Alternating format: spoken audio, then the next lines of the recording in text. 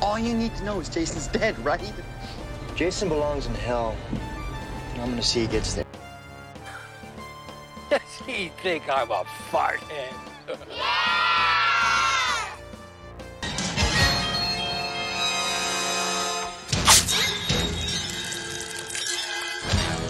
Welcome to The Good, the Bad, and the Sequel. This is the movie podcast where we're talking sequels, and typically we do it in two parts, but with everything going on still with the SAG strike and the writers trying to figure everything out and almost closing on that deal, and tomorrow is Friday the 13th. Of course, we got to cover our homie Jason Voorhees. We covered now, I think, nine of the sequels, so we're almost covering all of them. They're almost gone, but good thing there's only like one Friday the 13th, two at most in a year, so we still have a few more years of covering left. Before I talk about anything when it comes to Jason, who finally lives, and this starts off my favorite three in a row in the series, I got to introduce you to my partner in the sequel watching journey, Jamie Riccardi. Jamie, how are you? I'm doing outstanding, Doug. How are you doing? Spectacular, because you know what? We've talked about this so many times. I think no matter what sequel that we've covered, whether it have been like 7, 8, 4, 5, they all have their greatness about them.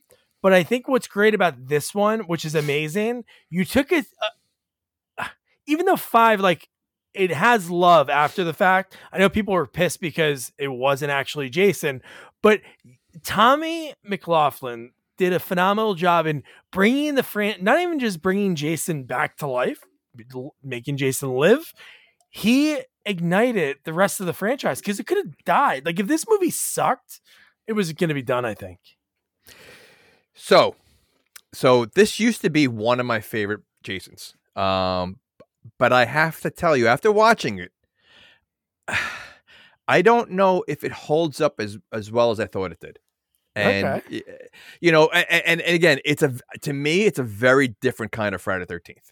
Oh, I mean, it's there's meta. A lot of comedy. Fun of itself. Yeah. Yeah. I mean, so like, you know, like it's almost, again, you don't see too many kills. You know, there's a lot of couple off-screen kills. So it's not, and Jason is like Commando in this movie. You know, like, you know, in the old Jason, he just basically walks slowly and uses mostly his machete. Here, he's got like a commando belt on, throwing perfect aim dart. Like, so it's like watching it again, it's just like, I think it had a lot of potential. I like the Tommy character. I like what he's trying to do. But then you got the paintball people, which really just so out of the blue. Like, it just really didn't make sense. So I have to knock it down a notch. It's not as good as I remember it being. Ooh, where does it go? Like middle of the pack? It's not. It's in the middle of the pack. It's definitely in the middle of the pack. So, you know, I mean, I still put like 4 is number 1. I think 2 is close to, you know, like right below 4. I don't remember 3. And I mean, I have to really go back. I mean, 1 is still good, but I think I used to have us in the top 3, and I think it's now in the middle of the pack. Okay. Yeah, I mean, it's so meta. It's like, it's not Jason X, and it's not, you know, Jason Goes to Hell. So I mean, it's not down there, but I would say it's like a close, like 4 or 5. Yeah, this is the one. If you really think about it, like the horror rules that really were invented by Friday the 13th, like they're not broken. There's like no premarital sex and then people dying. No, like wait. drugs. Wait, do they do drugs? There is premarital sex. What are you talking about? No, that's not. They all have their clothes on. That's not. They're just dry humping. No, they're not. He's fully clothed. He's fully clothed. No, he's not. Yeah, okay. It definitely was. It was definitely premarital sex. But they broke the rule of no nudity in the 80s. So they definitely broke that. But again, I think they broke the rule of Jason. I mean, it's a very different. Not for nothing. Didn't they have a character speak to the camera in this movie also? Which was ridiculous. The gravedigger, the drunk gravedigger. Right. So like this movie is, and not only that, like Jason didn't even realize some of the power that he had in this. Like he ripped the guy's arm off and he's holding like, wow, I just did that. Like, you know, so it's such a different vibe to this movie that it's almost spoofy. Like it's almost a spoofy Friday the 13th. Oh, dude, it's a wink and a nod. Everything. So many things like, what do they think? And the cuts, it's almost like Austin Powers, like with the with Dr. Evil when they're all saying the lines and the next line feeds in the next. When he goes, what are these things? What do they think? I'm a fart head? Yeah, well, that I mean, I always question like, what is a fart head? Like, if you're calling someone a fart head, what does that mean? Like, how your is head's a a fart? 75-year-old drunk like German guy know the word fart head? Again, there's a lot of questions in this movie. But again, it's just very silly, and they really don't show too many kills, which was surprising. Like, like whatever happens at that house, I have no idea what happens in there, but the amount of blood that was in that room. So, like, I would have liked to seen that scene. Like, what did he do in that? So let's get to it because I'm gonna sharing. No, one thing I have to say is like Tommy, he didn't even want to direct this movie. Somebody approached him because I think before he did like a comedy, he's like, Jason, I thought he was dead. I don't want to do one of those. And they said, you can do what you want. So then he went with and obviously it worked. Like the fans love this movie and it like ignited the franchise. So we got 7 and 8 and then it kind of went downhill from there. But what Tommy said was he would never make, he would never ask a woman to be nude. So he posted a photo not too long ago with him and Darcy DeMoss. And he is on top and he has his shirt off and she's on the bottom, like in a Winnebago. So that whole Winnebago scene's silly too. Everything is silly. I mean, we should have realized that when we see Horshack in the first scene, we should have realized what kind of movie this is. You know what I mean? So, and this is the first and I think only Friday the 13th that they actually have real campers. These are kids. They have kids in this movie. Like, kids so go to sleep. You're right. You know what? In 2 and 3... It's all about the counselors. There's no campers.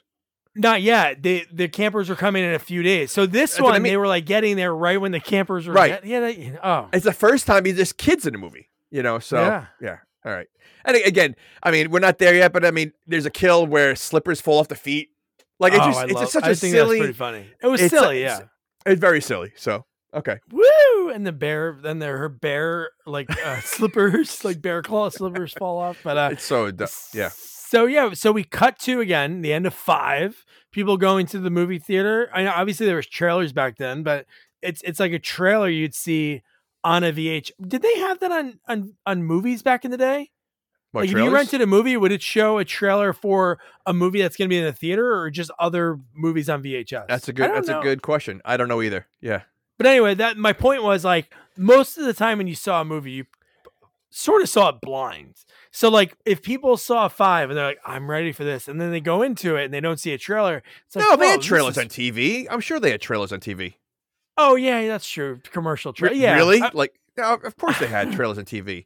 But I mean, again, trailers were probably not the same. Obviously what they like today, trailers give away way too much. And, I think back then they were probably like barely a minute long. And just gave it, first of all, I mean, again, figuring what kind of movie this was when they have a James Bond opening, of Jason, yes, it's cool, but it's so, it starts off so spoofy and it just, all right. So anyway. No, but what I was saying is you go to the movie after you see 5, it's like 4 into 5, 5 into 6.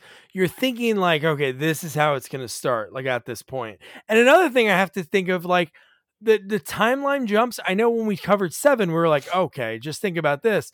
Like he has the chain around his neck attached to the rock. Like, right. And she was a little girl when she saw him. Like when all that happened. So like the time jumps, because I always forget 4 to 5 or 4 to 6 if they want to wipe 5 out from like. I think I don't think they're counting 5 in this one. It's insane. Like really, Tommy, like Corey Feldman's probably like 12, if that, in that movie. Right. So in this movie, like how old are they trying to say that he is? I would say 25, 30. He does, but I would say they're probably, the girls look kind of young. They're probably college. So let's say if Corey Feldman was, say, 12, he's probably about 23, 22 in this movie. Like they're trying to make him look that young. 10-year jump.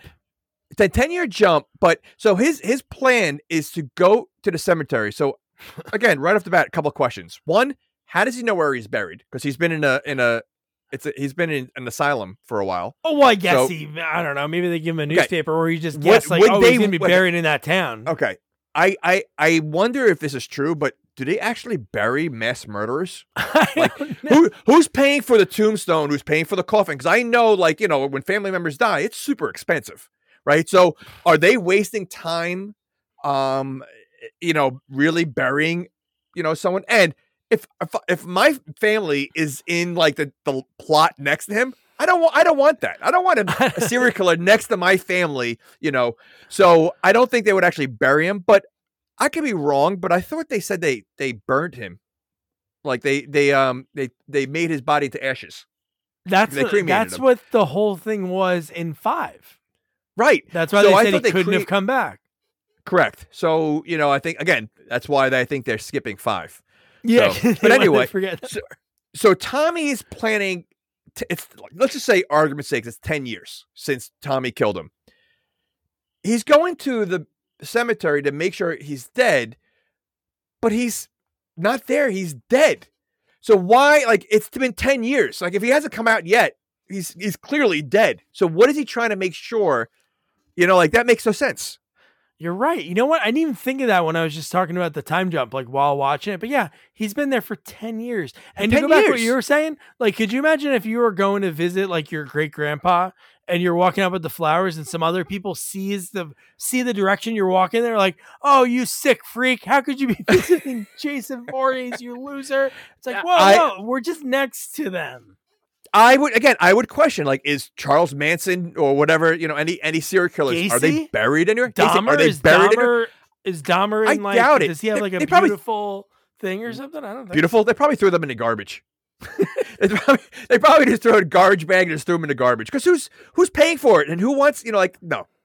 So the fact that Jason has his own plot and cemetery and tombstone, that's ridiculous to begin with. But again, the fact that how would Tommy know where he is? So, like, who are you calling to say, hey, where is Jason Voorhees buried? Yeah. Because you're going to tell me this is the only cemetery near Crystal Lake?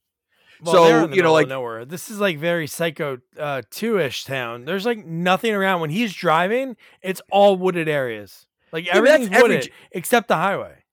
That's every Jason movie, though. Like they have to No, it travel is. through, like, right. But okay, so you're telling me there's one cemetery in town that they're gonna bury him in it? So like he guessed it. Like, and again, who do you call to find out? Can you just tell me where Jason Voorhees? I don't think anyone would really give that information out. You know, so The thing that Tommy wanted to do, the director, he had an idea for 7 that it would come out that Jason's father is still alive. And that's who paid for the.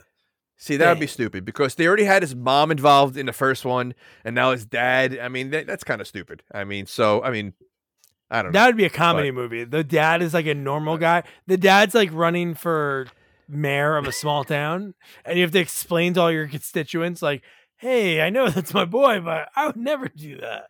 Oh my gosh. But back to Horseshack, and so when they get there, and you're right, the fact that he has to need to see I have to see the body, and then he starts digging, and the best thing was that was the plan anyway. Horseshack's face when he had a shovel in his hand, and he goes, "Now start digging it," and he's like, "What?" It's like, what'd you think? He was afraid the entire time. Why did he go with him? Okay, I don't know. can we talk about the fact that they dug a hole to take Jason out, but that hole was the perfect shape of a coffin. That hole was what a normal hole looks like when you're first putting a coffin in the hole. It was a perfect when you're using rectangle. a machine to do it. Yeah, You're using a machine, and it's a perfect rectangle. It literally was a perfect. There's no way they're digging that deep with just 2 shovels and making it a perfect. You know. So yeah. it should be like morning. That's how long it would take to dig that deep. Like, Absolutely. And last note about the director, he was a huge fan of Frankenstein and of other directors. So you're going to hear throughout this movie, there's like these little things. And I'm sure when I mention them, you'll be like, oh, that makes sense. So the way he comes back, Frankenstein, Karloff's grocery store is where Tommy gets Megan to pick him up later in the movie. And also Tommy escapes from Carpenter mental hospital.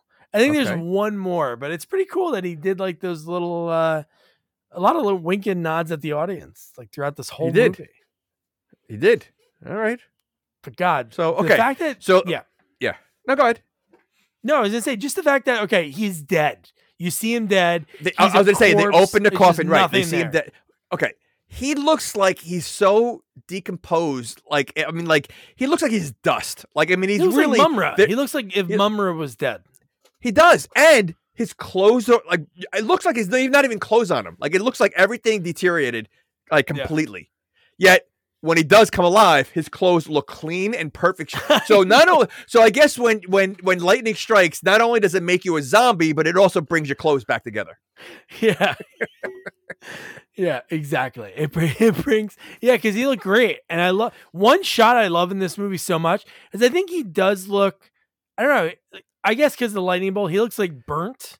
He looks like almost like black, like his head. He does. But the zoom in when his eye first opens. Yeah. I think the coolest shot because you see like the worms sort of moving around the eyes and stuff. Yep. I wish we got more. And obviously, he wears a mask, so it's like you can't get that. Yeah. But he just looks so scary in that instant. And there were just other times. I don't know. Maybe the guy's a big guy who plays him, so it just to me it's not as So hulky.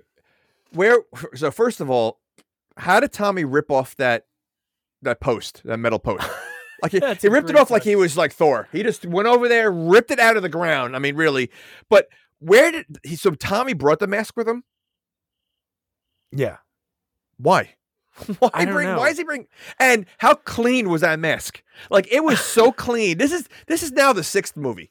You know, I mean, like you're gonna tell me what's a brand new all mask? These are all brand new masks. Every year, Jason gets a new mask every year. I don't know if he gets a new one every year, but this one's definitely new because in 4 it got split. Remember when he got that? Yeah, no, of course. So then, why did Tommy even bring it? Oh, I have no idea. What's the point? He's Okay. stopped at a sporting goods store. Yeah, it makes no sense. Why would you bring the person you just want to make sure they're dead? You're gonna bring him a gift.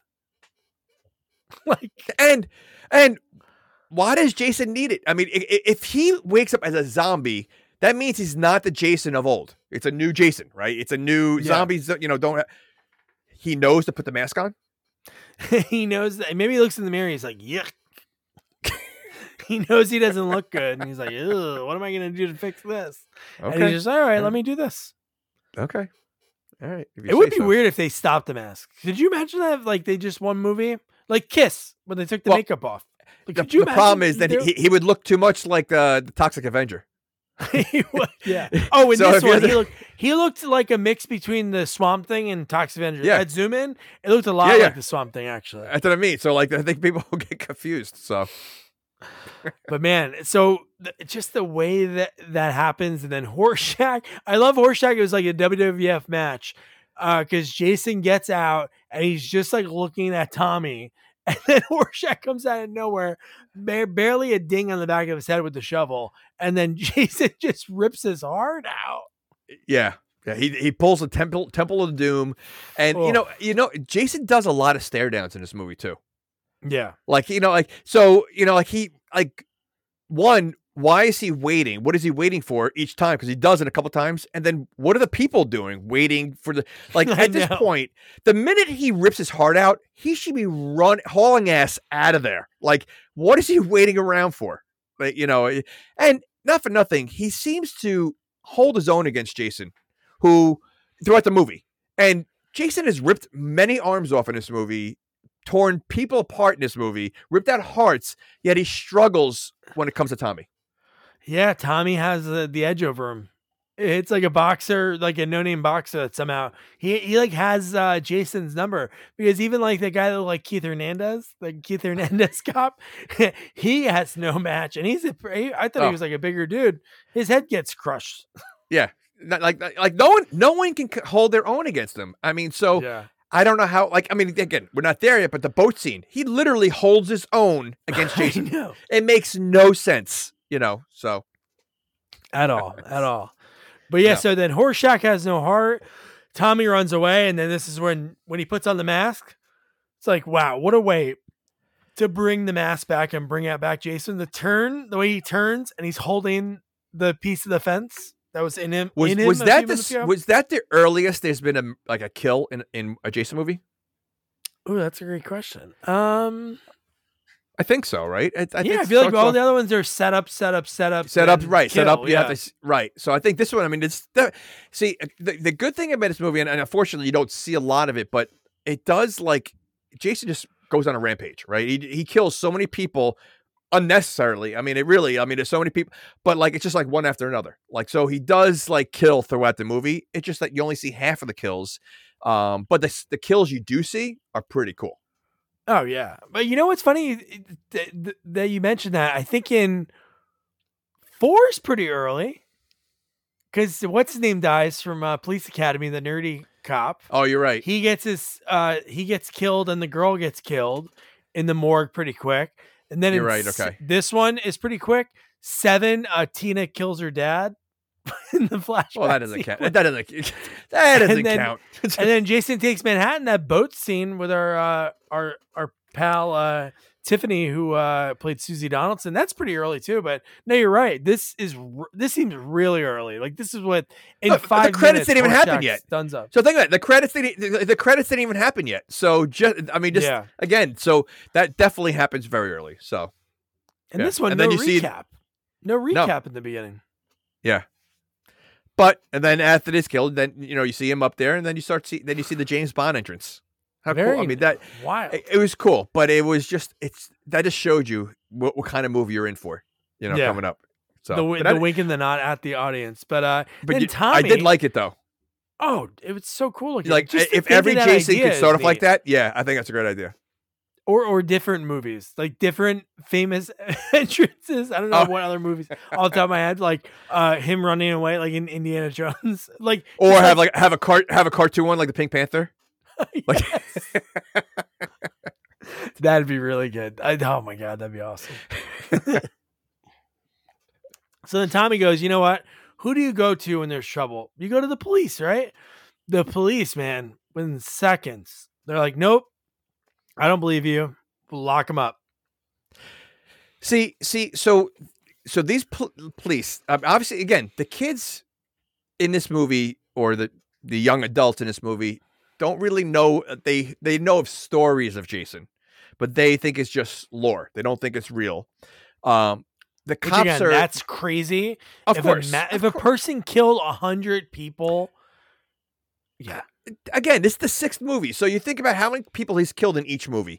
So clearly you think they would know about it. But the fact that it hasn't been brought up in 10 years, doesn't it seem odd that someone's coming there right now? And the fact that he knew he was Tommy right off the bat, how did he know he was Tommy?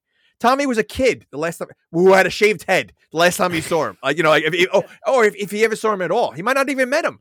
So how did he know he was Tommy Jarvis? Because he didn't introduce himself. He just said Tommy. No, that is true. Yeah. Okay. Yeah. No. And the fact that there's only 2 cops, there's 2 sheriffs, and then there's the other cops that are from another thing that kind of hate that guy because there's a funny part that's kind of weird in the movie because it comes out of nowhere and you're like, oh, I guess they don't like each other. He's like, hey, is that your daughter? What do you want us to do?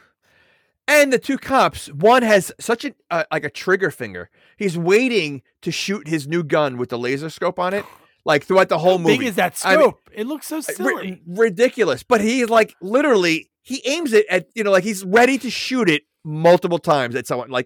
So, I mean, he's pulling a gun out on Tommy, who's a kid himself, a young adult himself. And he pulls it and goes, I'm going to shoot your brains out if you don't leave. Wherever the red dot is, it's going to, whatever. You bang. Yeah. He says, yeah, bang. And how about the sheriff? Doesn't he look like he could be like Tim Curry's brother? It's like a mixture of Tim Curry and Donald Sutherland in the 70s. Yeah.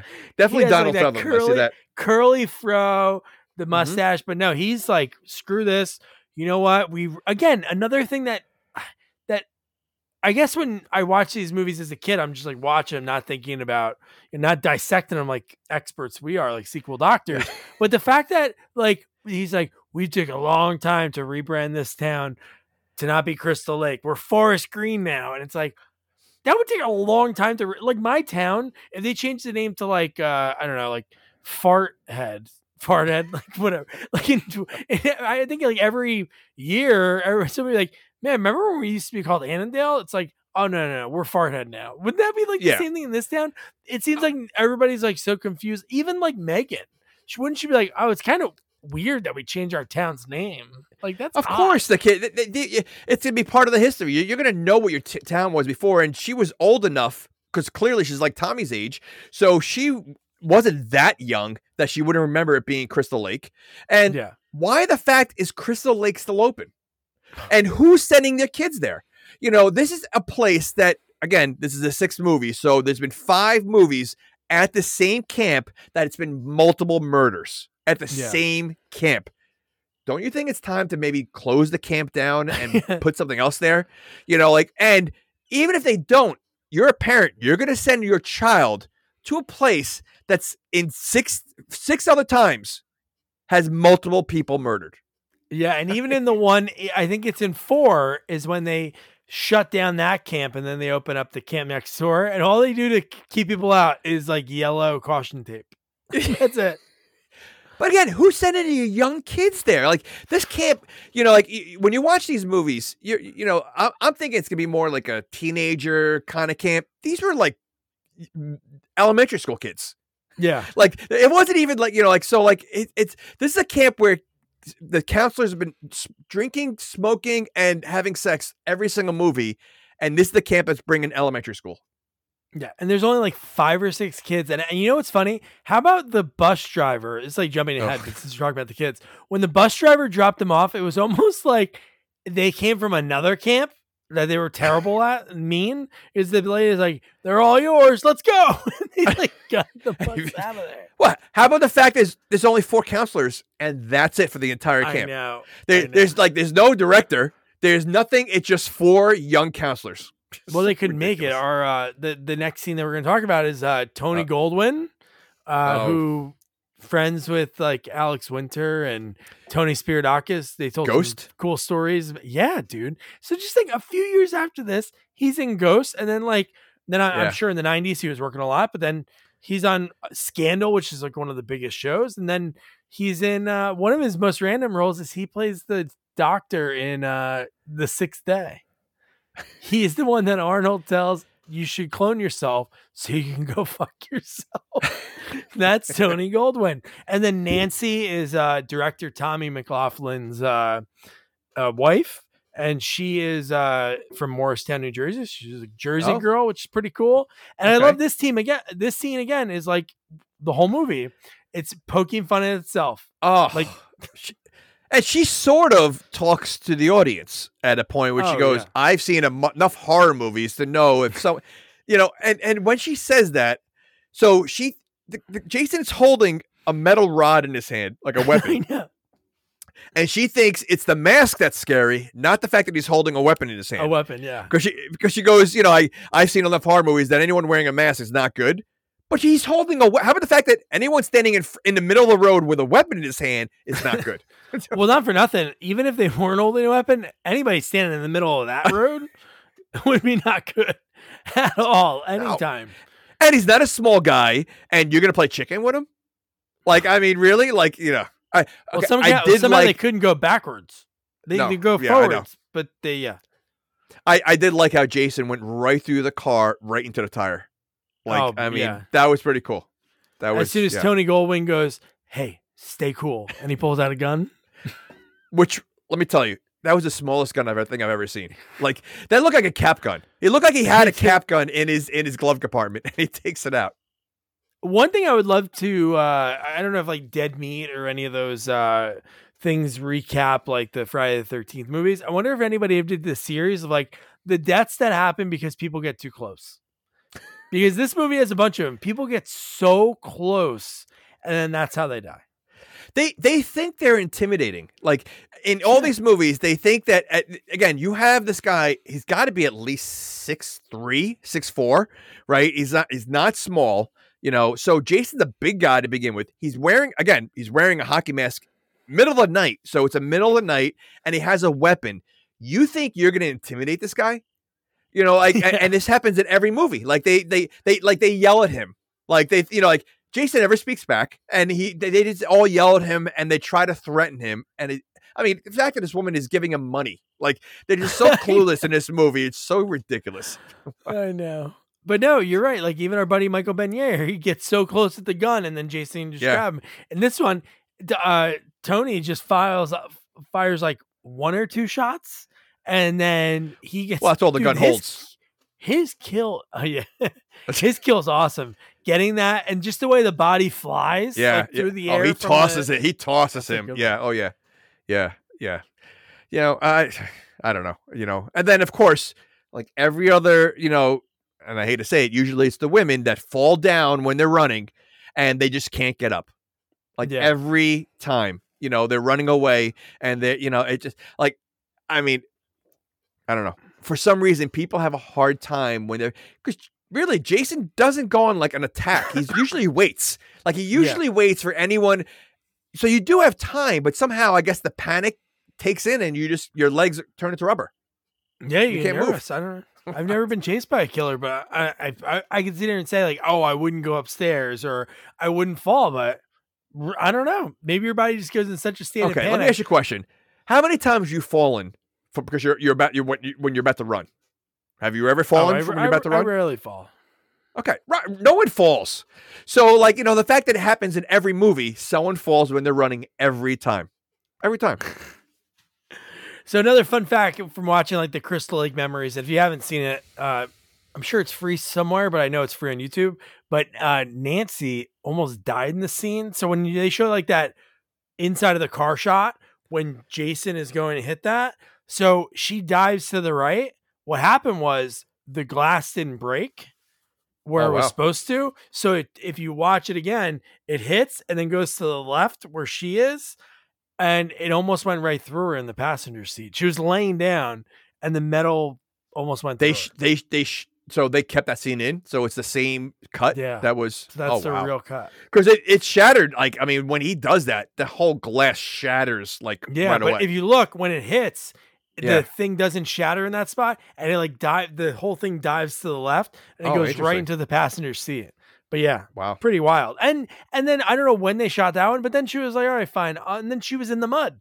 So I don't know if that happened first and she almost died, and then she was like, that's fine. Hook me up on the tubes. I'll lay in the mud for my American Express card. Like Tommy put that in the movie, and he's like, you know what? I know people watch movies and shout lines. He's like, forever people are going to see that movie and say, don't leave home without it. And he's like, still to this day at screenings, people say that, which is, that's awesome. He knew it.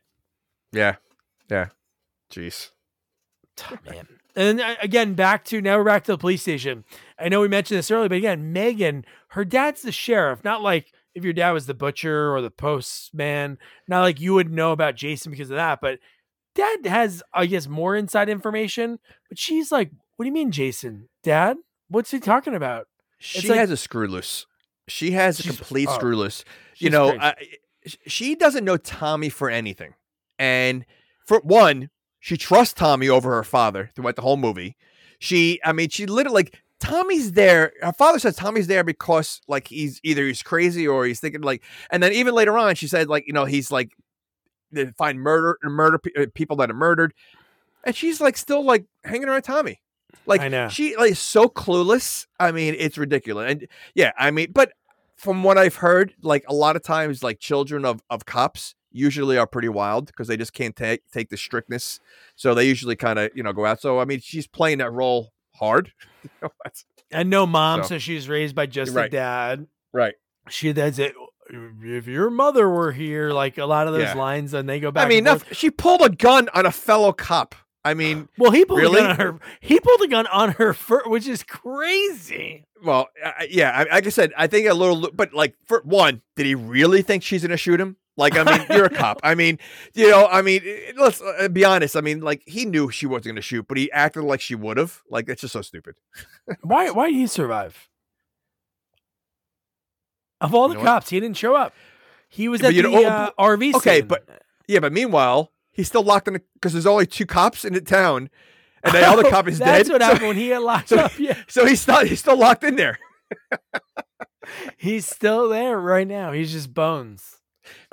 That would be funny if they showed like in part 7, just like, you know, if they're and the cop is still in the the or jail. They just let him out. Like the key. 10 years later, they finally let him out. They're like, oh my God, you're still here. We were using another station. Oh my God. And then we get the Gravedigger guy who's pretty funny, and like the wink and the nod when he looks right at the camera and he goes, who would go ahead and unbury Jason for entertainment while he looks at the game. And you're gonna tell me he took all that dirt himself, old guy who's drunk to begin with, and he can't even was able to do that himself. He can't even walk. And is he homeless? So like, who's hiring him to like work the graveyard, and then he's homeless. He's walking through the woods. Like he has no. If I had to walk home through the woods, I would not have that job, like at all. No. Well, I mean, it's like the morgue people, right? In movies, like the people that work at a cemetery and morgues are always creepy, weird people. They are. Like it's never the normal, Tech-cob, lipstick, horse. Yeah. The best. Yeah. But yeah, but he's literally like he's walking. So like, and we know, there's a long time of like nothing when they're driving. So he must be homeless and live in the woods. Yeah. And who owns Crystal Lake? Oh, the camp? Was That's a great question. There should have been something in that. Has anyone brought that? Like, it was like never like it's just never thought like there's never like I said, there's usually never a director or whatever. It's always the kids and everything else. And like, I just want to know like who's hiring these kids and like who's Crystal Lake that is still open for 7, So I was just curious who owns Crystal Lake and they never discuss it. Yeah, I know. Cause even in 4, which one is it? No, maybe it's 2.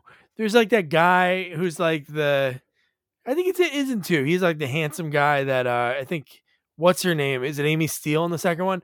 Who's like, wait, so that's how you describe him? The handsome guy? He's like he looks like Jefferson Darcy in Revenge of the Nerds. Like that's the look he has.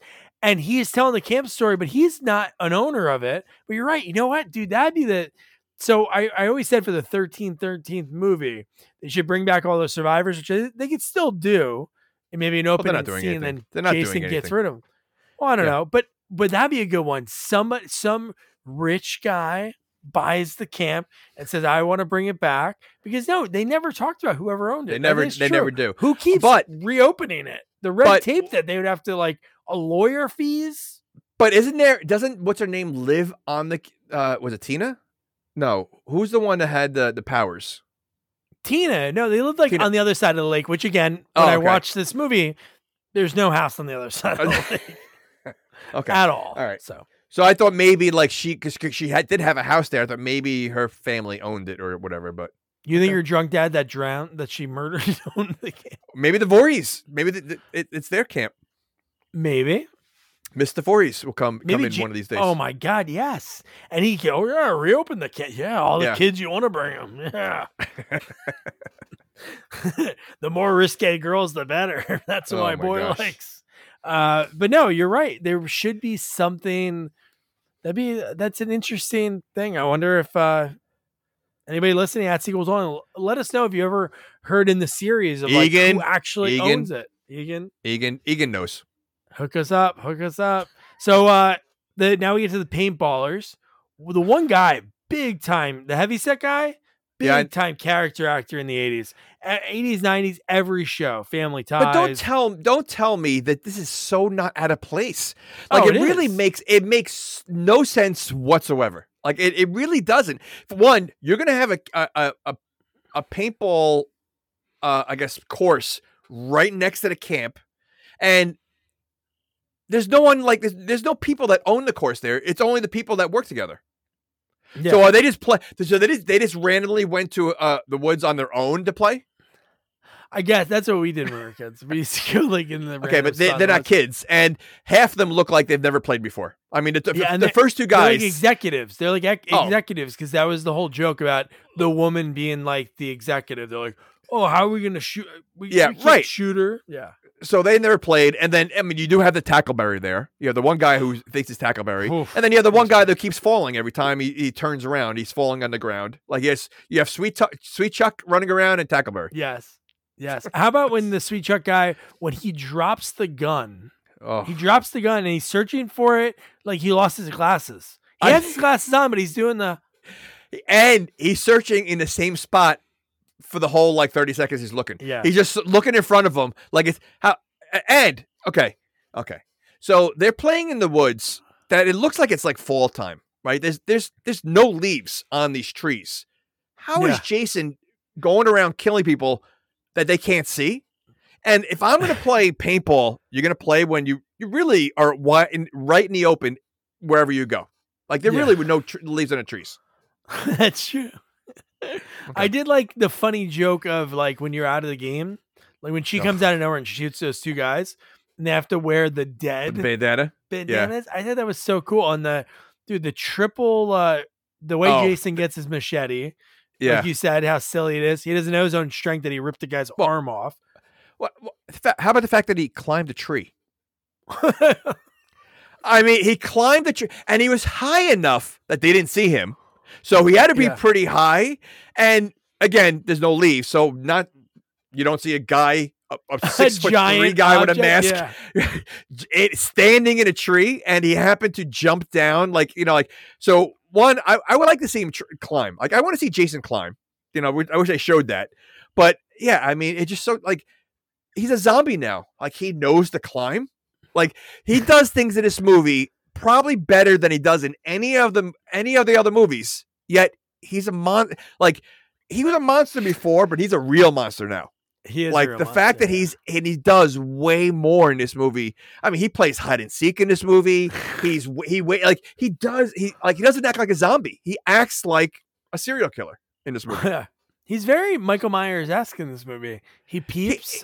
He peeps in the other one. He does. In 8, definitely he peeps a lot. But in this one, he does. Especially peep. when he is playing hide and seek and messing with Sissy, that is really a Michael Myers-ish thing. Messing with somebody. Oh, it's ridiculous. So.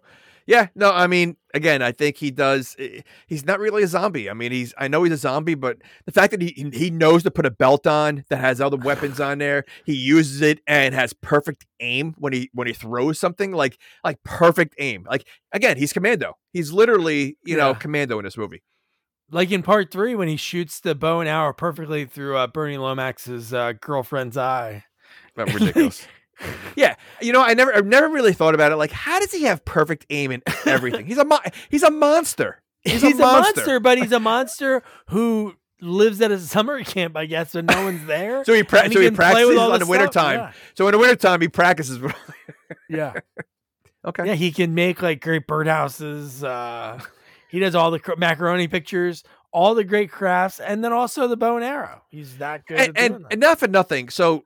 He is a monster and he's a zombie in this one, but he still looks like he's in incredible shape. He hasn't eaten in 20 years. Yeah. Like you would think he would start, like he'd be running around like a skinny zombie. Like, at least zombies eat people. Like he doesn't eat any people. He just kills them.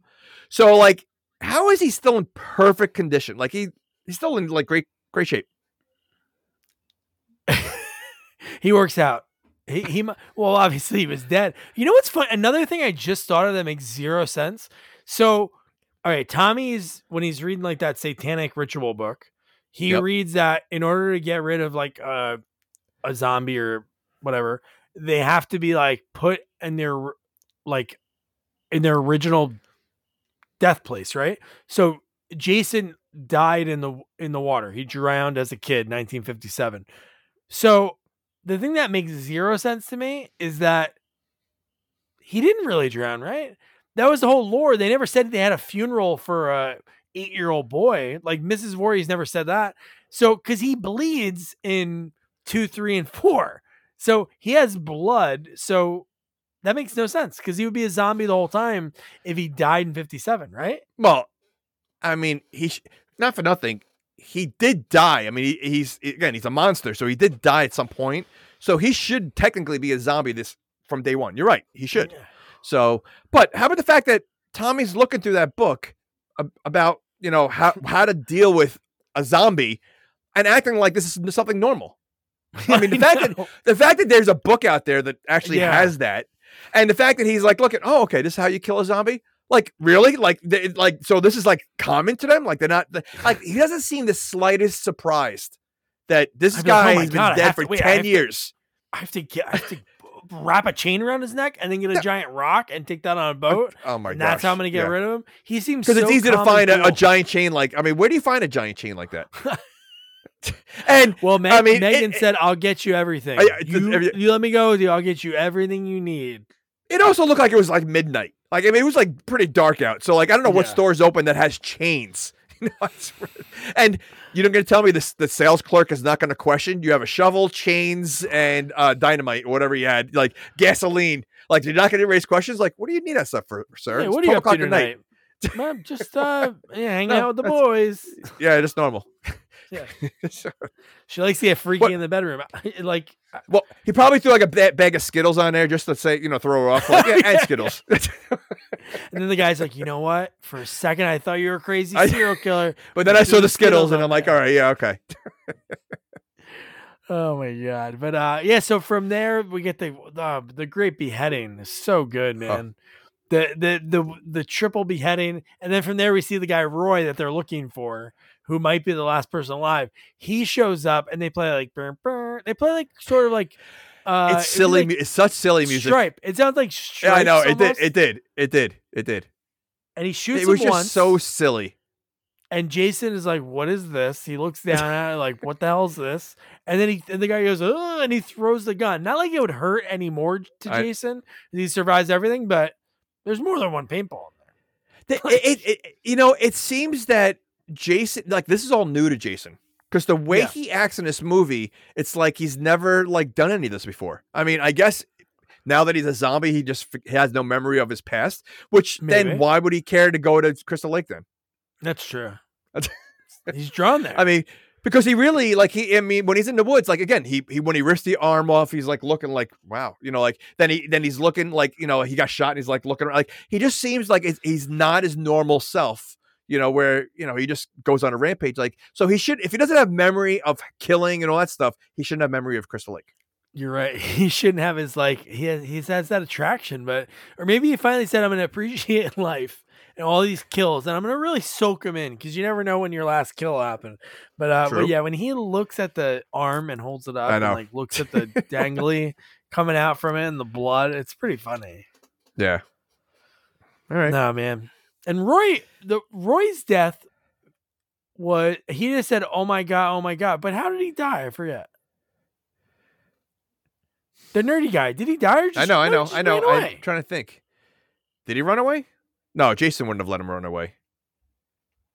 I don't remember, but no, he killed everybody. Jason does not let anyone run away. So do you think he went to the police station and killed that cop that was in the jail cell really quick and then went back to the camp?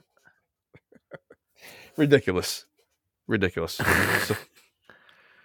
yeah. He did die. He was dismembered by Jason. I don't know why. Well, I guess if I had to take a guess, that would probably be my top choice. That what happened to him.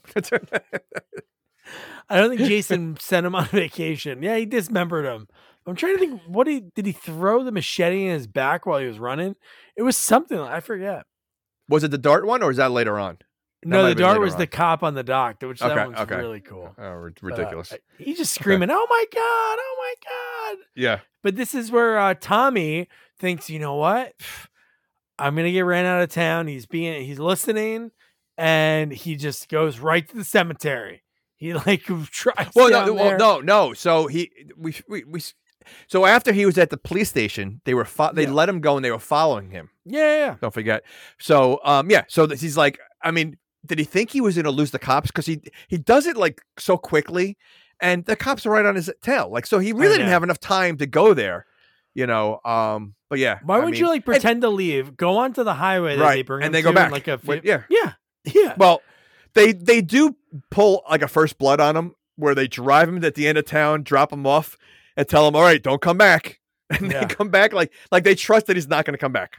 I know, the same thing. Yeah, no. But no, then they get to the grave, and I love how the sheriff just obviously believes that he's crazy, but also doesn't want to believe Jason's back, because when they get to the grave and he's like, he's there, look at him. And he's like, yeah. So you're telling me, I guess he got a cold overnight and he pulled the dirt over him. That was pretty funny. Oh my God. And the guy drank it. The gravedigger, as soon as he was like, why'd you cover the body? He wasn't in there. There was no one in there. And he like looked like he didn't want to say anything because he doesn't want to lose his job. Then he takes like 2 quick swigs. I'm gonna guess that he doesn't even work there. Like he probably doesn't even work there. He just does it for fun. What are your hobbies? Who's paying him? I'm a Who's paying him? digger. I play. Okay, Pinochle. first of all, it's like the smallest cemetery ever. There's like 3 rows. You know, towards time he runs there. So I mean, so for 3 rows, you really need a gravedigger. Yeah. And it didn't look like there was any room for any other graves anyway. So what is the gravedigger really doing there? I think he probably just digs up people and then puts them back in there like he's doing something. Yeah, and he doesn't. He maybe gets paid like minimal. Again, he doesn't have a guy that owns it. I don't think anyone owns it. It's just in the woods. It's like because again, he doesn't even have a house. So like I don't think he's getting paid on anything. Although I don't know how he has money to buy the the whiskey, whatever. That looks like it looks like he drinks rubbing alcohol with like Coke mixed in it. Oh, it was so like old such school. a weird brown color. I'm like, oh, Yeah. and the swigs, and he looked like it was painful when he was drinking. He looks again. He looks he looks exactly the type that you would think they would have that kind of like flask. And he just looks like, he's such a drunk. And again, I think he's homeless. I don't think he, and I really don't think he works there. I think he just does it, on the side. But his line, man, just hearing a guy that age and when he goes, dig Farthead? him up. What does he think? I'm a farthead? I just, again, you mentioned fart, you're going to laugh. Like, I just don't think I've ever heard anyone be called a farthead before. Never. Like that's almost like a Pee Wee Herman kind of like line, like you farthead, Yeah. But like, I wonder what they were thinking. Like he's got to have some kind of name to use. What the writers are thinking of. So what can we use? How about farthead? Like I just don't know. Like it just, or they probably had someone's kid in the meeting with them, and like they were going through all these names, and the kid goes, "How about farthead?" Yeah. Farthead. We can't say shithead. We don't want to use that word in the movie. What else can we use? Timmy, what do you think? Farthead. Yeah. So we have a movie that's rated R that has kills, beheadings, and we don't know if it's sex or dry humping, but we can't use a curse word for a name. Like, I don't know. The cut makes it so much funnier. He says farthead. He asks the question, "What does he think of a farthead?" And then it's all the girl campers. Yeah. Oh my god. And yeah, I mean, these campers are just ridiculous. The they outfits. don't know what they're doing at all. Okay. Like they don't. Oh, the campers. Okay. Oh, I think you meant the counselors. Campers. Oh, I'm talking about the counselors first of all. Yeah, I mean, the fact that you're wearing suspenders with sweatpants, was that a thing in the 80s? She's wearing suspenders with sweatpants. Like I'd never heard of that before. Yeah, and they 80s. Oh, everything was on the table in the 80s. That wearing like extra clothes, like more clothes than you need was a trend. And again, we discussed that there's only 4 of them. I wrote down what I thought was in the boxes and groceries that they brought in the house. Did you notice? That. No, you didn't notice what they brought in? That's 2 episodes in a row. We got the Psycho 2 with the cereal. What would they have? Okay, so again, there's no adults there. There's no chef there. We don't see anyone else but those 4 counselors. So this is what they brought for the summer camp for the kids, I guess. All right. So they had, let me see.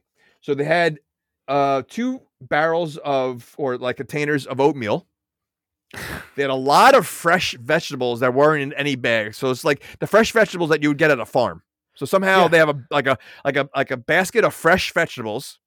They had a big thing of toilet paper. They had heavy duty garbage bags. They had a box of napkins. Okay.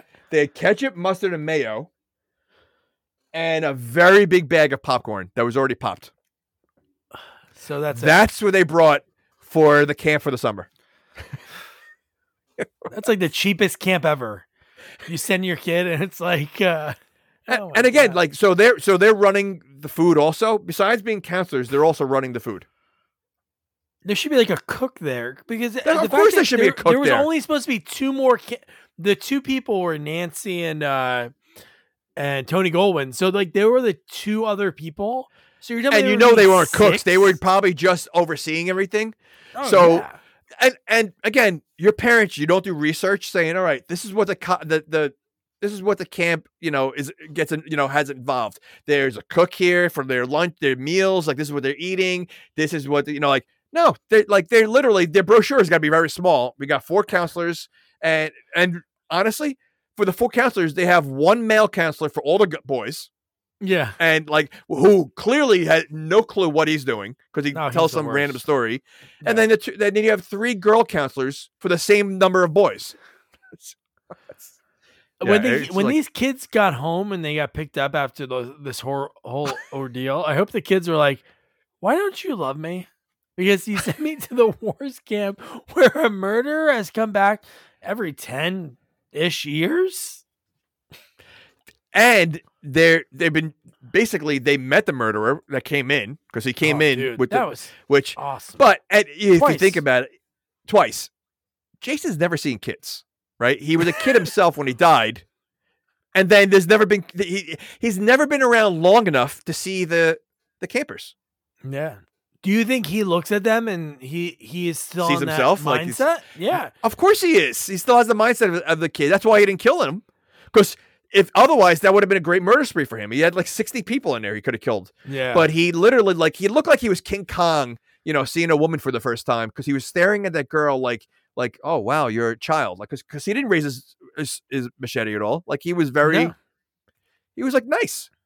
He was gentle with her. Maybe this whole time in all these movies, he just wants to join the campers and be one of them.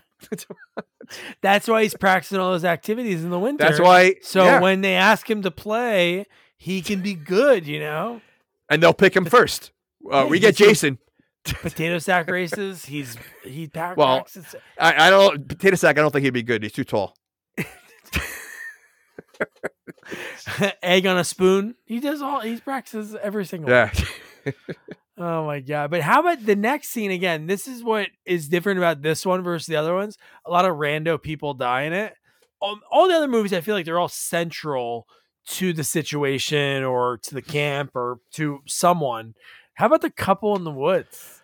When the gravedigger's walking? What, you mean the ones having a nighttime picnic? Who does that? Ugh.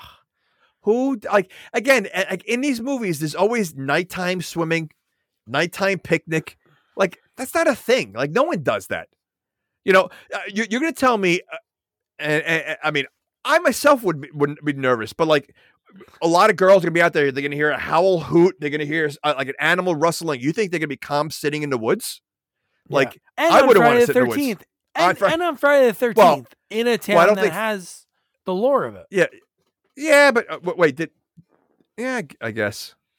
Wait, so this, okay, if this, I just thought about this right now. So if the murders happen every Friday the 13th, how about close the camp that one day? Yeah. Hey, it's Friday the 13th. We're going to shut everything down. Everybody go visit a relative. And next Jason comes out of his whole, it's Friday. It's Saturday the 14th. I can't. All right, forget it. And he goes back. It goes away. He missed it. Tony Phil. He's like, oh shit. Hey guys, 6 more weeks of no killings. He didn't see any campers. Maybe that's what would really help him out. But man. Oh man. Yeah. But yeah, the nighttime picnic is so ridiculous. But that's ridiculous. But what's even more ridiculous is it seems like this guy's proposing just to get laid, because her line was basically oh, you just brought me out here to do. He's like, what? You think I would do this just for that? And then I'm like, did you know how crazy this guy was? He's like, I want to just sleep with her. I'm going to give her a ring. And I don't know if I'm going to go through the marriage, but she thinks we're engaged now. Oh, yeah. Well, maybe he waited 2 years. He's like, all right, you know what? Clearly she has to wait till be engaged. So I have to at least try, Yeah. Yeah. And then she's down for it. He's like, oh no, I can't believe you think I would do that. And she's like, oh no. And then she lays down. Then they start hooking up. And then this is when one of the coolest kills, I think, underrated kill in the franchise, is when the guy's drinking his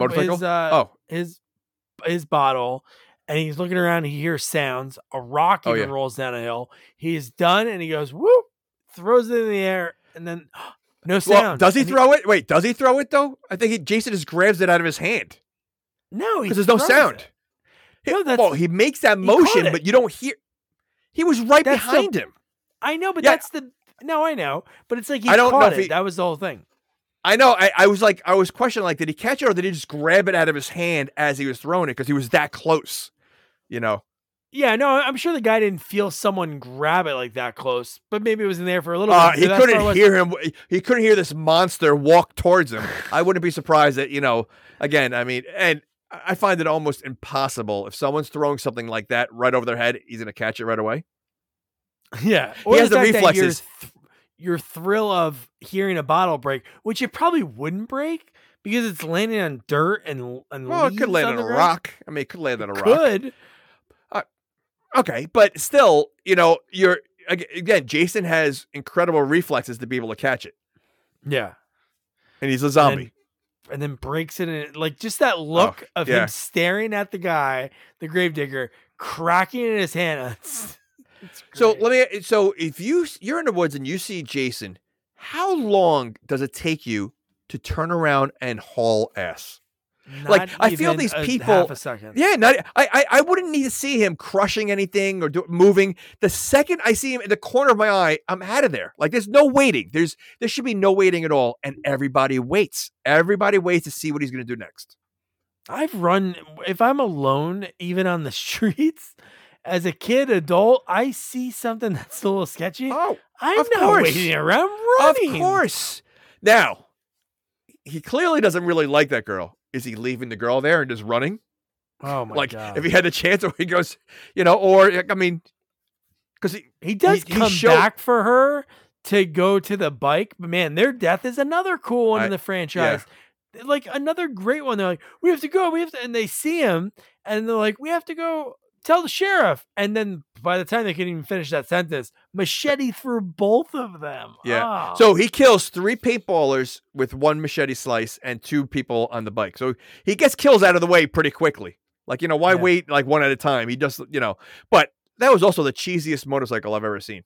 If that was like a it was a motorcycle. really tiny one. Yeah. It was a tiny, he's supposed to impress her by driving in the middle of the woods right next to a murdering camp on a cheesy No. motorcycle, on a moped. Yeah. What? It was so romantic. and another thing that even further supports what we're saying, how like the distance between the movies is they're playing a board game or they're playing a card game called Camp Blood. So Yep. like it's not like that thing would be like invented like a year after like murders had happened. It'd be like something like has to be passed along, the game would change and things like that. The fact that they're playing that, I'm just like, and you're there. Like they're making jokes about it. Let's play Camp Blood. And the one girl gets uneasy about it. Like Sissy's joking around about it, but it's like, if you're but uneasy over hearing the card game, why would you work at this camp? Yeah, but you think about again, according to them, it's an urban legend, right? So, with an crazy. urban legend, you're going to make up a game, because you don't think it's so. Like, that's why the one girl is not phased at all. I think the other girl is just completely creeped out from the minute she got there. So, I mean, like you said, why are you even working there knowing that this is replaced, because they're old enough, again, to know that it used to be called Crystal Lake. So they're not hiding it from them. It seems that way. No, it really does seem that way. But the way they talk about it, it's almost like they heard it from someone else or heard it from like an older sibling or somebody who's like, oh yeah, Crystal Lake. Like the way they say it, it's not like this was super recent, which is oh man. So did any of the Jason things get you upset? Because I think it's still funny, but it is silly. When the Winnebagos are rocking, don't come a knocking, and he looks at it like a dog with the tilted head. Like, I know. It's again, he does things like a human. Like he should be more monster than he's ever been. Yet he has so many human qualities in this movie. Again, the fact that he's smart enough to unplug the generator, get into the Winnebago and hide in the bathroom. Like that's how smart he is. He's a zombie. He's a monster. He wouldn't figure any of that out. So like they made him too smart in this movie. Too smart. They really did. And he waited there for the perfect timing. Like he knew. You know, he knew I thought he would blast the music, and you're right, Teenage Frankenstein. He like knew like, oh, this guy's gonna blast it, drive terribly. Which I think it would have been funny if, as Jason's walking towards him, like he starts like stumbling backwards, sideways as he's driving. Like instead of walking like his normal straight, you know, like let him like fall down a few times, like let him like it's the way he was driving. I think, you know, add a little bit more to him. But no, he had perfect balance. The way Darcy was falling around and stuff was like, I'm like, oh my God, that's really her. I'm like, she can. Yeah. I don't know if they were really driving or she was initiating that on her own. But even before that, the fact that she is like still to this day, smoke show. The fact that she's like, oh, it's only like 7 more minutes or something like that, or like she's so like, it's almost like she was like showgirlish, like in the pool, like that scene in the pool, like she's just wild, and he looks like he's just like he was done like 3 minutes ago, like he was. So yeah, I mean, and what's his name? Court? What kind of name is Court? I don't know. I guess Courtney. But he has that typical Courtney's look, like the Johnny Depp of the 80s look. Like, you know, he's that typical 80s, like ridiculous. Yeah. Again, who's hiring this guy? Come on, just 7 more minutes. And he's like, ugh. And then Jason cuts the power and she goes, did you, I don't know if she said, did you come? She's like, did you make it? No, she didn't say that. One of those old, she said like one of those old timey phrases, like, did you make it? Or something. Yeah. No, he looked like he was exhausted. Like he looked, you know, so, and then she gives out that it's her father's Winnebago. Her douche stepdad, that for some reason she has to like bring it back right then, even though they're like, oh, I don't want to be around because the wire was cut. Like, I don't know who did it, but I want to be around for it. And it was like her douche stepdad. But his driving, she could have died from that. The way she was going forward, 100%, and he wasn't even paying attention to her. Like he thought she was having fun alone. Like that's the whole time. He's like, oh, it sounds like you're having a great time back there. Oh, well, really? No, not even that. It went from, oh, yeah, save something for me, like that. She was like going to town on herself. Right. To a minute later, hey, are you taking a dump? I guess because he heard the struggling when Jason put her in there and then pushed her face. So does he think, well, that was a cool kill. But does he think a girl is going to make that loud noises going to the bathroom, like in front of him? Or the other. Would you be shaking the whole thing? No, but he said he's taking a dump. Like he really thinks that girl's going to be like making. Listen, if this is like, it seemed like it was kind of early on their dating. Like I don't know if like it was like a, you know, you're going to tell me a girl's grunting like that going to the bathroom, right? Like right. I'm going to have questions on a second date if that's it, because. I mean, because usually people hold back, you know, you don't fart in the beginning of a dating, you know, you have to wait a while before you let one go and see how it goes, you know, but if they're going to be doing that early on and she's grunting that loud and she's holding back, can you imagine when she's not holding back? Oh, yeah. She's like, I don't like to hide. I like to be myself. I'm going to rip it right in the first date. I don't hold farts in. But man, that whole thing, Teenage Frankenstein, Alice Cooper song, which is so cool that he was cranking that. Yeah. But this whole scene, which I have the clip of because we're going to watch the whole thing. And, or if you're listening, you can listen to it. But you're watching it on YouTube. So somehow she can't stand up, but Jason walks normal to this. Well, I think at that point is when the guy figures it out and he's already on the road. Pull over, I'm driving. No, wait, I want to rock. Oh. Yeah. Woo! He is flying in that thing. Oh, dude. It's scary how big those things are. Yeah. This is great. Oh, my God, dude. But just to, because we kind of recapped a lot of this, just to, like, fast forward when, oh, dude. Yeah. So at least we have this. So why is he struggling? Why is he struggling with her, though? I don't know. It's almost like he's telling her, like, shh. Yeah. Oh. Yeah, that's a cool kill. But he was struggling. Like, I mean, usually he doesn't play around. He kills right away. Yeah. He was toying with her. Maybe he liked her. He had the hots for her. So he wanted to, like, hold her for a few minutes longer. But I always love these kills in the franchise is when you see him like this. You're going to tell me this kid doesn't see him walking towards him at all? Like in the mirror? And he knows to go. Belt? Okay, he knows to go to his belt to get a weapon out. Like, I mean, it's so ridiculous. Tim the Toolman Taylor, man.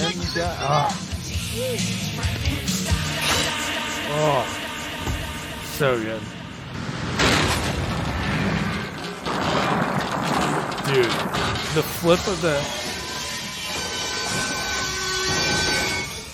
And they did that in the first take, which obviously you would have to. And like when you're making a movie that's sort of a semi-low budget, you can't be breaking to it. But this shot... Wait, is his shirt tucked in? So he tucked his shirt in? Look at it. His shirt's tucked in.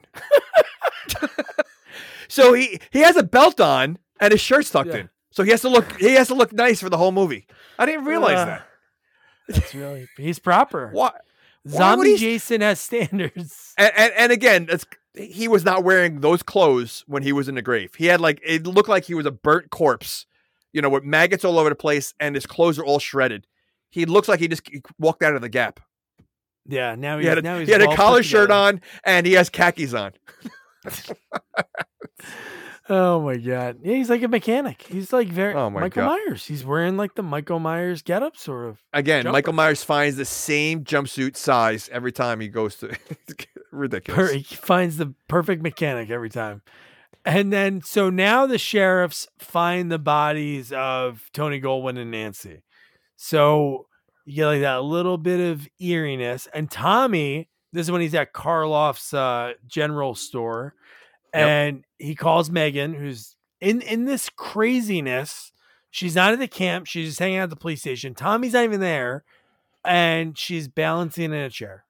Why is she waiting in the police station? I don't know. That makes no sense. Right? Like her friends are that. all at the camp. They're all partying and having a good time. Why is she hanging out at the police station? It makes no sense. Yeah. So, yeah. Weird. Maybe she didn't want to play cards. Maybe she didn't. Because there's only 2 other people. I know. Well, there's 3, but Cole or whatever his name Court is with Dar. Yeah, you're right. Yeah. But, okay, so there's actually 4. I mean, was she one of the counselors too? Yeah. Okay. So I didn't realize there were 4 girl counselors. I thought it was only 3. No, it is only 3. It's Megan, Sissy, and the other girl. There's the one at the jail. What's her name? Megan, the sheriff's daughter, yeah. They are the 2 that are playing cards, and then you have the one that's in the Winnebago. She wasn't a counselor. That's what I said. I just said that. Was she a counselor? Oh, yeah. No, she wasn't. I thought you meant Megan. No. They make a line. They're like, Court's with some girl that he met. Okay, so, that's okay. That's what I mean. Okay. Yeah. Which, again, okay. All right, it's fine. So the rest of this movie, and the rest of the scene, when she's, gets the call from Tommy, and she's like, I'll help you, and I'll get all the stuff you need. She's a maniac. Oh, she's crazy. She's absolutely crazy, and which I think Tommy sort of likes, because there's a couple scenes in this part that he really likes. Oh yeah, yes. But at the same time, though, first of all, she drives like a stunt driver. I mean, how long was she driving backwards for in the highway when the cops are chasing her? She was a pro. She was an absolute pro. And then just before, so she picks him up, and she goes, "What are you doing?" Because he just wanted the car. Yep. And then she was like, "Nope, it's mine. Only I drive it." She's like, "What are you, an idiot? Park it behind the store so nobody could see it." And then at the same time, they just found obviously like the counselors that were killed, Tony Goldwyn and Nancy, and then they find the paintballers. And I love the line that the sheriff with the red laser, he goes, "Yeah, he picked the perfect day to do this, Friday the 13th." He says they had to throw it out there, of course. Yeah. Well, I think there's a part when he goes over there. He goes, "Did they find anything else?" And it's literally an arm right in front of his feet. When they the body parts were sitting right in front of him, and he's like, "Did you find anything else?" Like he didn't even see it. Yeah. And then the fact that Tommy wanted the car, so he wanted to just leave the girl there and take off and leave her in the middle of nowhere. That was his plan. Yeah. Yeah. You know what? That makes zero. Yeah. Why would he think that? Why would he think she would be into that? Oh yeah, sure. Leave me while you say a killer's on the loose. Right. Not only that, right? Not why would she be into that, but so he knows it's a killer loose, so he's gonna leave her in the middle of nowhere where the killer can get her. Yeah. Okay. Jason could walk past Karloff's. Like that isn't that far away. It's not like it's because they have to like circumvent everything. Because at this point is when they have to go get the stuff, and they do pick it up, and then that's when they get chased. But in between of that, we get Sissy's death, and I didn't Google it because I didn't want my computer history to be ruined. But Sissy's reading Men at Play magazine, and it says nude special, but the guy on it looked like the Tiger King. He had blonde hair. He looked like an old man, but she was into it. She was thumbing through it, That's just all right. enjoying her times. Listen, Ron Jeremy, we'll bring him up again. I mean, look at the guy look like. So, and women like it. So, but yeah, I mean, the fact that we have Jason at the camp at this point, right? He's at the camp at this point, or no? Mm-hmm. Yeah, right. Because he plays. You have all these kids like there. Don't like. Wouldn't a counselor sleep near the kids? Like, I feel like their cabin is so far away from the kids. It is, yeah. And the fact that they didn't realize, this is how bad of counselors they are. They didn't realize that their door was open. Like, the door to their cabin opens multiple times. Yeah. Like, later in the movie, too. And, like, no, like, realization of it. And they just like, oh, it's probably Court playing a prank. That's a sound that's outside. The little tiny sound. That's something in a lot of these movies. They think it's a prank. Like, when a killer is doing something or setting them up, they always think that one of their friends is playing a prank. Was that big in the 80s? Like, people just pranking people all the time? Pranking. Yes, but you would think it would be like 90s was like Jackass and... Yeah. Like well, Jackass like didn't really do pranks. They kind of put themselves in their own true. Pranks. Oh, yes, they did. Yeah, they pranked themselves. So but the fact she goes, I'm going to pour lemon light soda on their head. And she looks out the window. So she's like, huh? Did Lemon, like, she could have decided I'm going to pour something on his head. Like, was that like I know she didn't say a brand, but like, that's supposed to be like a get back to someone. Like, I'm going to pour lemon soda, whatever on them. Like, it's just so stupid. People, soda stinks. Get poured on like Coke, but lemon lime. Oh, it's the worst. Oh my gosh. And I mean, again, this part is so silly. Like, her slippers are left behind. Like, but he was right there because you heard it hit something. So, of course. So for the rest of this movie, it'd be funny if they had one joke if like somebody walked into a room and they're like, it smells like lemon lime soda. or when he killed her, you see like the lemon lime falling off his mask, like sliding off his mask, and it's all. Yeah, he's wiping it, he's cleaning it in the mirror or something. But yeah, he just like flings her out. The bear and I love that her roommate, the girl there. Oh, I guess she walked out. Yeah, I guess she left. Yeah, and then Jason's carrying her, right? He carries her. Yeah. Oh yeah. Oh dude, because he snaps her neck all the way off. Yeah. And I love that they're walking. No, he takes her head off. He takes the header off, right? That's what I mean. He snaps it all the way around. It comes off, and then when he's carrying it past the dorms, and the little girl that they use like 7 times in the movie, which is crazy. I wonder if that was an idea for a sequel too, the 7th one, because they use that girl so many times. Like, she saw Jason, she carried the machete, she saw him carry Sissy's body with just the head gone. Yep, but nothing. But why was Jason carrying the body? Where is he bringing it to? Well, he likes to prop him up, because I don't know where he hid that one, but he did somehow put the head in the sheriff's car when he had no time to do that later in the movie at all. True. Which is kind of silly, but it was a cool image to watch him walk along the windows. Yeah. And had that one girl see, I think her name was Nancy creepy. Or something. Yeah. Oh, was her name Nancy? Because that would have been a throwback to. Oh no, you know what? You're right. It is Nancy, because somebody said to Tommy that, "Oh, it's so great that you did a homage to Nightmare on Elm Street for Nancy." I mean, Heather Langenkamp's character. You know what? This little girl had nightmares, couldn't sleep. Yeah, that is but okay. It's not. There you go. But he said it. I think it was his sister's name or something. Like, he chose like his sister's name.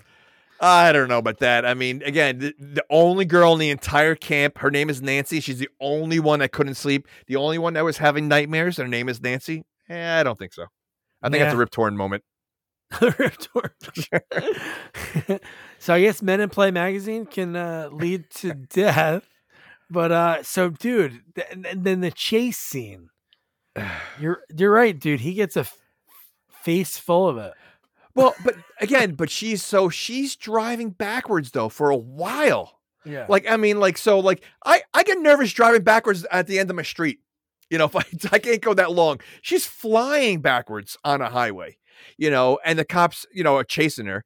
And again, like then she spins out and she's like, it's crazy. And at this point, they're already chasing her. Why does she still have to have his head in her lap? Like, she likes it. Like, well, she does, and so does he. But I mean, you know, like first of all, they're not going to see him. I mean, she's clearly like ahead of them, so she's not going to see who it is. So, but it was just like she's still trying to hide him. You know? Yeah, but ridiculous. that Keith Hernandez cop, I guess he doesn't like the sheriff. The sheriff, I feel his last name is like a horror homage.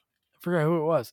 But anyway, the fact that he's like, I'm gonna call on the license plate. It's a red Camaro license plate, and the guy's like, orange. That's orange. Orange. It's my Camaro. daughter's car, and he's like, well, what do you want us to do? And he's like, well, definitely don't shoot her. Is that what he said? It was something crazy like that. Well, again, they are trigger happy police officers over there. They are. So I mean, they were just waiting to use the guns. So yeah. That's a good warning. So I think what was his name? Sheriff? No, that's not his name. No, they have Sheriff Myers. I gotta look it up. Wait, because whoever did this thing on Google put like the wrong actors' photos of some of the people, and I was like, wait, that's not that guy. What the hell is his name? All right. All right, I'll pull it up momentarily. But yeah, so how about not even that? How about when he knows it's his daughter, she spins out when she gets caught. She does like a little stunt, like kind of like 90-degree turn, and he pumps a shotgun and points it at his own daughter. Yeah. And That's again, wild. she stops. Like, why at this point? She already knows her father's gonna be mad at her. I mean, clearly she knows the cops are after.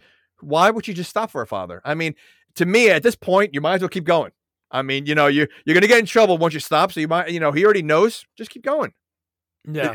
Can it get any worse? Like, is your father gonna get any more mad if you turn around and keep going? Yeah, and is he gonna kill you? And not for nothing, he looks like he has absolutely no control over his daughter. Like he probably doesn't punish her at all, and if he does, she sneaks out the window and takes the car anyway, so it doesn't make a difference. Yeah. And so his name is Sheriff Garris, and I believe he named him after Mick Garris, the writer who wrote like a bunch of horror stuff. He wrote Hocus Pocus, directed a bunch of stuff too. But I think I like how you say a bunch of horror and then you mention Hocus Pocus. Now I'm trying to think. He wrote a bunch of Stephen King stuff. Okay. He didn't write The Shining. I think he directed the Shining series, but yeah, it must be that because Mick was in his like 30s around that time. I forgot his first project, but I think that's what it was that he did. He wrote some really good stuff. He wrote Critters 2, right. But there's definitely something before that. Obviously, it must have been good enough that he was like, oh, you know what? Let me make sure to use his name. But yeah, I don't know. Maybe not. All right. It could fit. Just a random name, but right. But yeah. So the fact that he pointed at By the way, there was a big blooper in this part when they go back to the police station. Oh, what was that? He turns to Tommy and he said, "You just sit tight, Jason." Oh, I don't think it was a blooper. I think because he thinks he's saying you're pretending to be Jason. So that scene before. Wait. So he thinks that Tommy, who's telling him that Jason's alive, killing people, actually went out to kill people to show him that Jason's alive? Oh, yeah. He thinks he's crazy and he wants this to be a true thing. Because it seems like nobody believes in this town. Even though 10, 15 years earlier, they brought Jason's body into a morgue and he murdered people in the morgue to get back to the camp. But again, Tommy was clearly like he went there telling him what happened. He went all out of his way to show him the cemetery. And because they're not believing those two things, he said, you know what? The only way this kid's going to try to get us to believe is just chop up some people so their arms are around and we can find them. And now we're going to believe him. Like that's the story that they think is what Tommy did. In their head, because when they saw the paintballers, that's when they said, okay, then they're the worst cops ever by far. I mean, we've seen a lot of bad cops in all these movies. These guys are the worst. I think the worst ever is Halloween 5. I think those guys are the worst because they had like the clown music that accompanied them every time. All right. But no, it is silly for them to believe that. And I'm like, are you kidding me? You really think? And then this is when Megan's like, when did the killings happen? Yep. And then they told him when, and it was like, he was with me the whole time. And he goes, lock him up. Still, I was going to say even. Murder. Yeah. So dumb. Not good. Okay. Yeah. Well, in reality, Tommy saved that sheriff's life because he probably would have gotten a call. We need some backup, which backup is only one cop, but we need some backup, and he probably would have been dead too.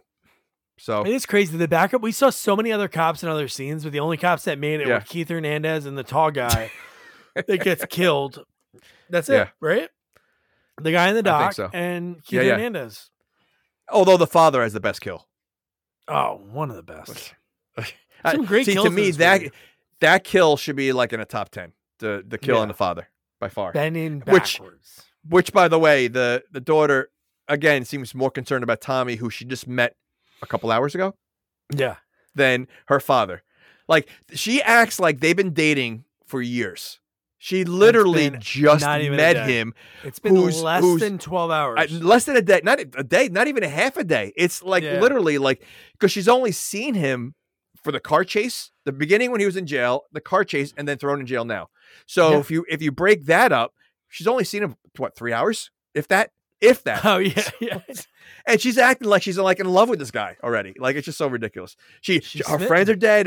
Her father's dead. Yet. Really no remorse, but Tommy, she was like really concerned with. So stupid. Are you okay, Tommy? Let me dive into the water where a killer is, and I'll leave these kids by themselves. Oh my gosh! Like she doesn't know. Jason could have like snuck out of the water and go to like slaughter those kids. No, it's fine. Unbelievable. But man, so that little girl Nancy, like this shot's really cool too. The POV of the machete, the bloody machete going into the room, and then it's the fact that the girl, I'm not saying there must be blood as a smell. Like I obviously smell my own blood.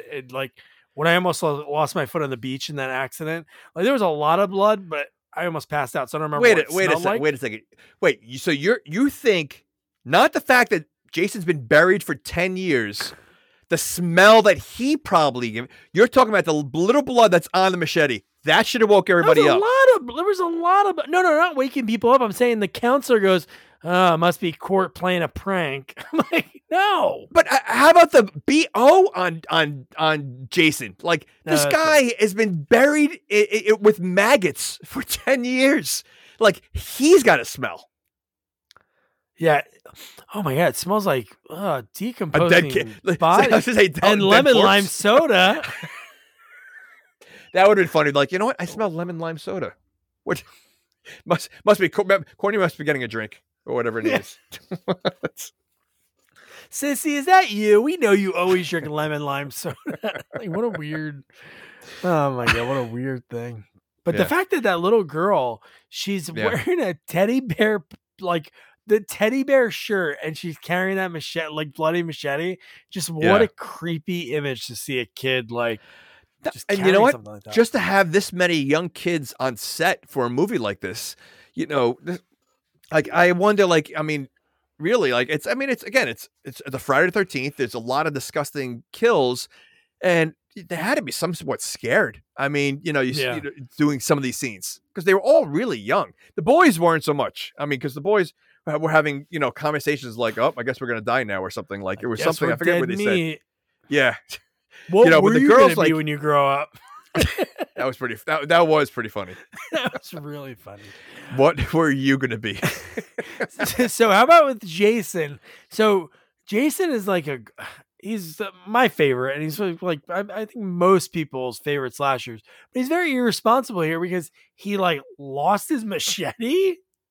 Like that's the first thing I thought of. I'm like, he dropped his machete like when he's carrying Sissy. He like carried her, and then he goes, "Oh shit, I forgot it!" Like you forget your wallet and keys, and he's like, "Oh, let me go back." And the little girl. But unlike other movies, he has the commando belt, so he does have other weapons on him. So I don't think he's as concerned. Maybe it was dirty. He's like, "Yuck! I don't want to reuse a weapon that has blood on it. I need to use a new one or something." It was so silly that they found that. Now, if the little girl walked in with like an arm or something like that, then it's like, okay, that's. But why would he leave his machete? That's silly. Well, maybe he just couldn't hold the girl and the machete at the same time, and because she, maybe she had, a little heavier than he thought, so he had to hold her with two arms, and he had said, "All right, I'll put the machete down now. I'll come back for it after." Yeah, and the little girl came out and grabbed it. Why was the little girl outside at middle of night anyway? Well, she saw him carrying Sissy. So you're going to go out there? A little girl's why going to go she out there would when do she's a monster of a man carrying a headless woman. And you know what? let me go out there and see what's going on for a 5-year-old. I don't think so. Yeah. But then the counselor brings her back tucks her into bed and says, "Hey, when I get scared, close my eyes, say a prayer." When she's leaving, another cool shot it's kind of similar to the shot that we saw earlier, but when you see her leaving and Jason's trailing her in the windows, oh my God.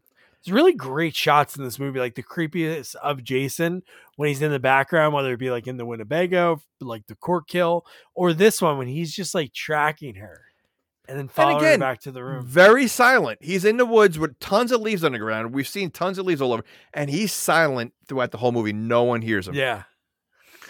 Okay. But the machete's gone. So the big thing that's crazy is she just left the machete on the ground because she walked in, she looks for it. It's just blood there, and the phones are still out, and then the door again swung open on its own. She kind of thinks it's like a prank again because she like how does a counselor not like lock the door? Yeah, like, or why is there not just a normal lock on it? Are those just like old school, like in my shed, like those kind of doors that you have to like latch it like every time? It could be. Well, if you think about it. How old is this camp? I mean, it's been around for a long time. I mean, 57, he died. Yeah. Okay. Right. So I doubt it's been updated. It still looks like a cheesy camp, to send your children to. So yeah. But then he just pops through that door, man. And then again, this is one of the ones you don't see the kill, but I think I like the combination of those in these movies. Cause you just see like you see the splatter on the window. The amount of blood in this room, we've seen him kill so many times. There's not a lot of blood, I mean, there might be dripping blood from a arm or the head, but it's not. This was a massacre of like multiple people in one room. Like that's the amount of blood. I mean, and the fact that it's all on all the walls, like what kind of kill did he do in here? It's like, because after the blood splatter, he throws her through the window. And then afterwards, did he hold her up and just wipe her on the walls? Because that's all that can happen, Yeah, I don't know, like what kind, and I don't think like it would be necessary. It would take one break of the head, neck, or like a slash to kill this woman. But the amount of blood that's in there is like literally like he took like parts of the body and just started sprinkling, the arms against the wall and trying to do art out of it, because that's what it looked like. It was like perfectly on every wall. Like there wasn't a wall that didn't have massive blood. It was ridiculous. When the sheriff opens the door, I was like mind blown. I'm like, one person I was too. Died in this I was too. And that's the one kill we don't see. And this is the amount of blood we that's just out see there. the blood, and then we see her get thrown through the window, and then whatever he does afterwards. But I love that he said he was doing art on the walls. It's a perfect segue to the weirdest scene. Again, why is Megan still allowed to be at the police station? Like her dad knows. Like when he goes to the Winnebago scene, he like lets her stay there. But that whole plan of him going, well, I think your art's stupid. It's like, well, you're so stupid. Dumb. And they start arguing. How dumb is that cop? Because they were talking normal 2 seconds ago. I know. And then they're going to argue. And then like she gets up in his face. Like it's just so stupid. Making out. And then he pulls the gun on her. And then he starts wrestling with Tommy. And then she takes the gun and again, did he really think she's gonna murder him? Like I know. Like that takes it to a whole nother level. Like yes, she's holding a gun against him, but like, you really gonna murder me right now? Like, and he's like listening to everything they have to say. Yeah. No, it is. Okay. Yeah. Why would you ever think like cops have to know? And like, even if it was just a kid stealing your gun, but it's like the other cop's kid. Correct. Like, you correct. really believe he should try to approach her. Like, what is she going to do? That would have been better, right? If he goes to approach her, then she fires at the ceiling. And it it's like, like, shoots okay. or shoots his leg or something like that by accident. Yeah, fine. Oh, right. yeah.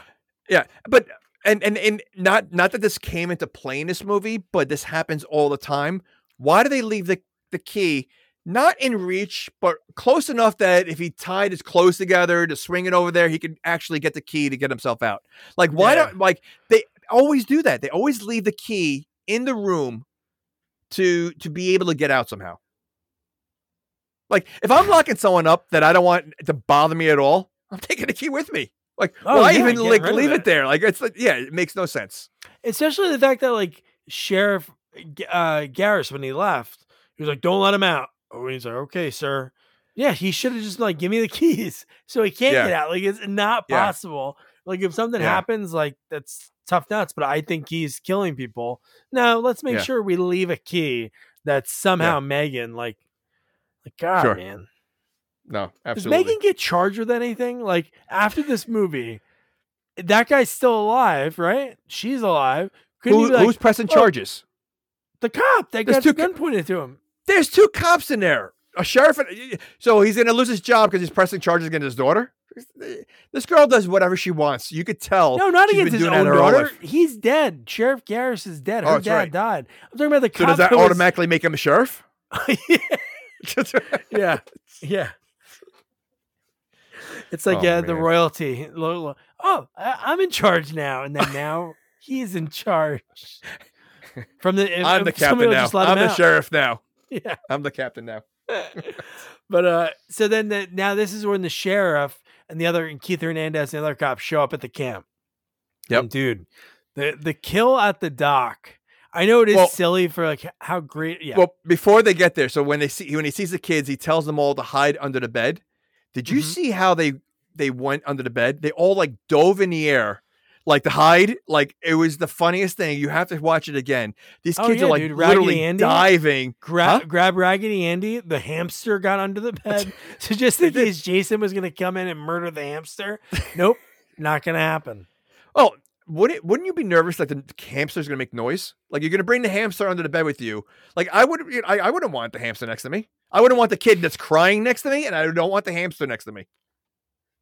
Like, Jason's never killed a kid. The only kid he was like probably wanting to kill was Tommy Jarvis. There's no kids in the movies. Yeah, but there's no kids in the movie. No, Tommy I know, Jarvis Tommy was the only Jarvis kid. Yeah. Right. Okay. So it was crazy that. How does Jason recognize Tommy? Like, he's, I'm the one you want, but how does he know who he is? I know anybody could say that, right? And then she could say it, and then somebody else, like one of those movies, and it's like, I'm Tommy Jarvis. Yeah. And he's a zombie. Does he understand English? Like, he can understand like what they're saying at all? Do zombies? No, they don't. In some zombie movies, they understand things, right? Was no, they hear a noise. In love with a girl? But he was like a half zombie. Like, he was alive, but yeah. But I mean, in general, they just listen to noise. So, like, you know what? They probably sound like the Peanuts, like adults to zombies. Anytime you hear,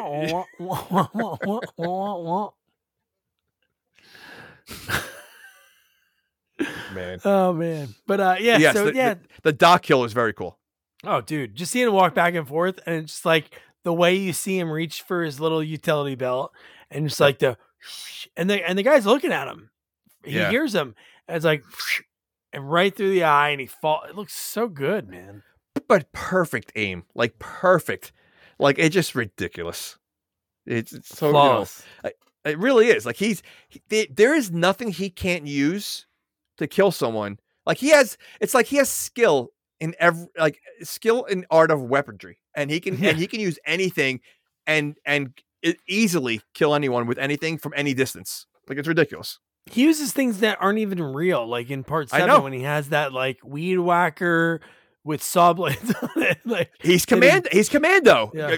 Didn't Arnold use a weed whacker in the shed? Like, he used he threw the saw blades like frisbees. Yeah, saw blades.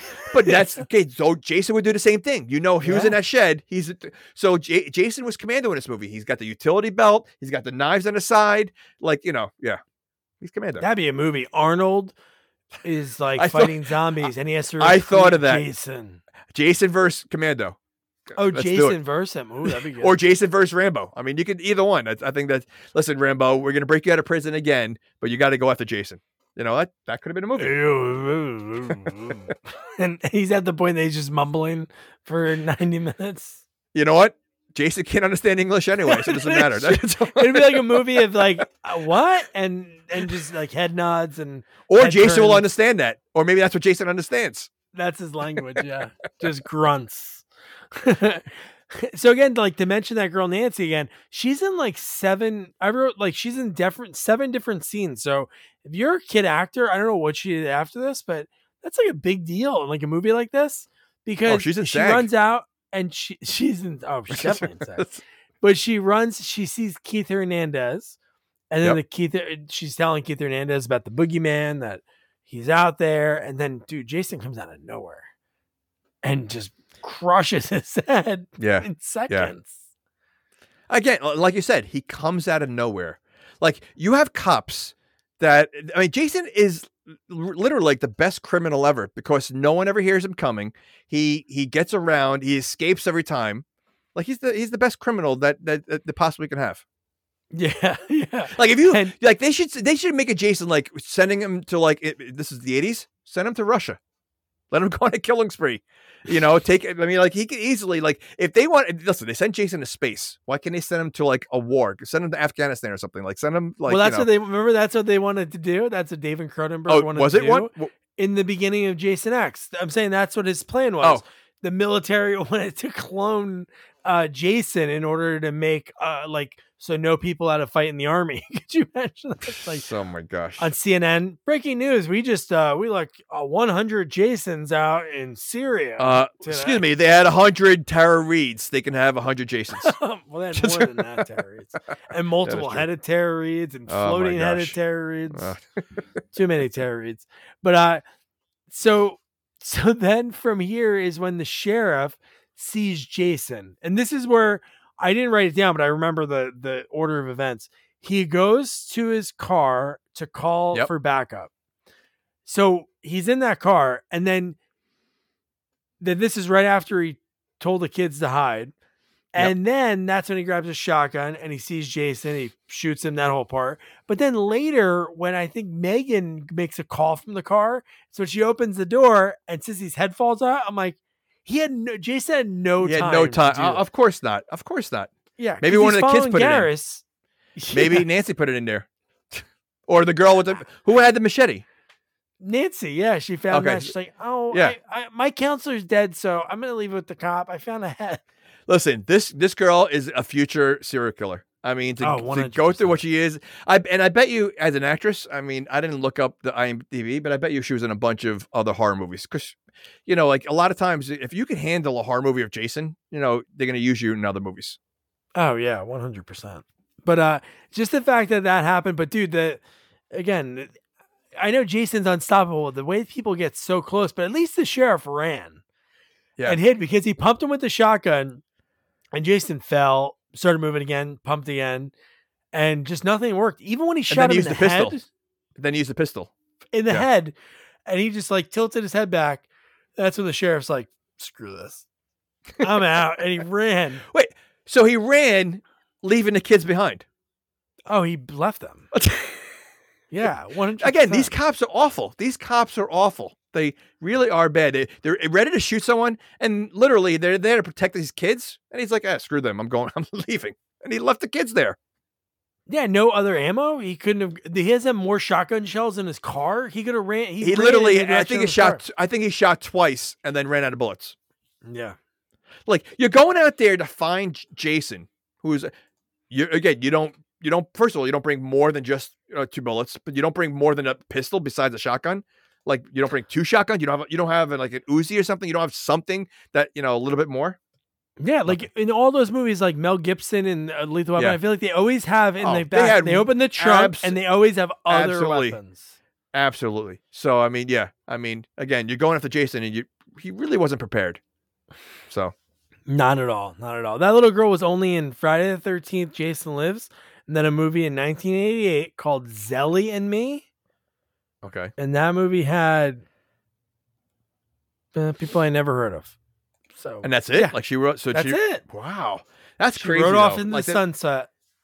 That's interesting. Okay. So I know so many times in these movies, usually like the teenagers, the 20 somethings, they run pretty fast away from Jason. But I feel like Garrus is kind of booking. But every time we saw Jason, he was really like speed walking. Yeah, I was going to so say fast. he walks fast. He walks faster in this movie than all the other ones. Yeah. Again, he was more human in this movie, even though he was more monster. Yeah. He was walking with a purpose. I think that's He was, that's 100%. the correct. And this is where we get the 100%. one kid that says, "Oh, we're dead beat. We're dead meat."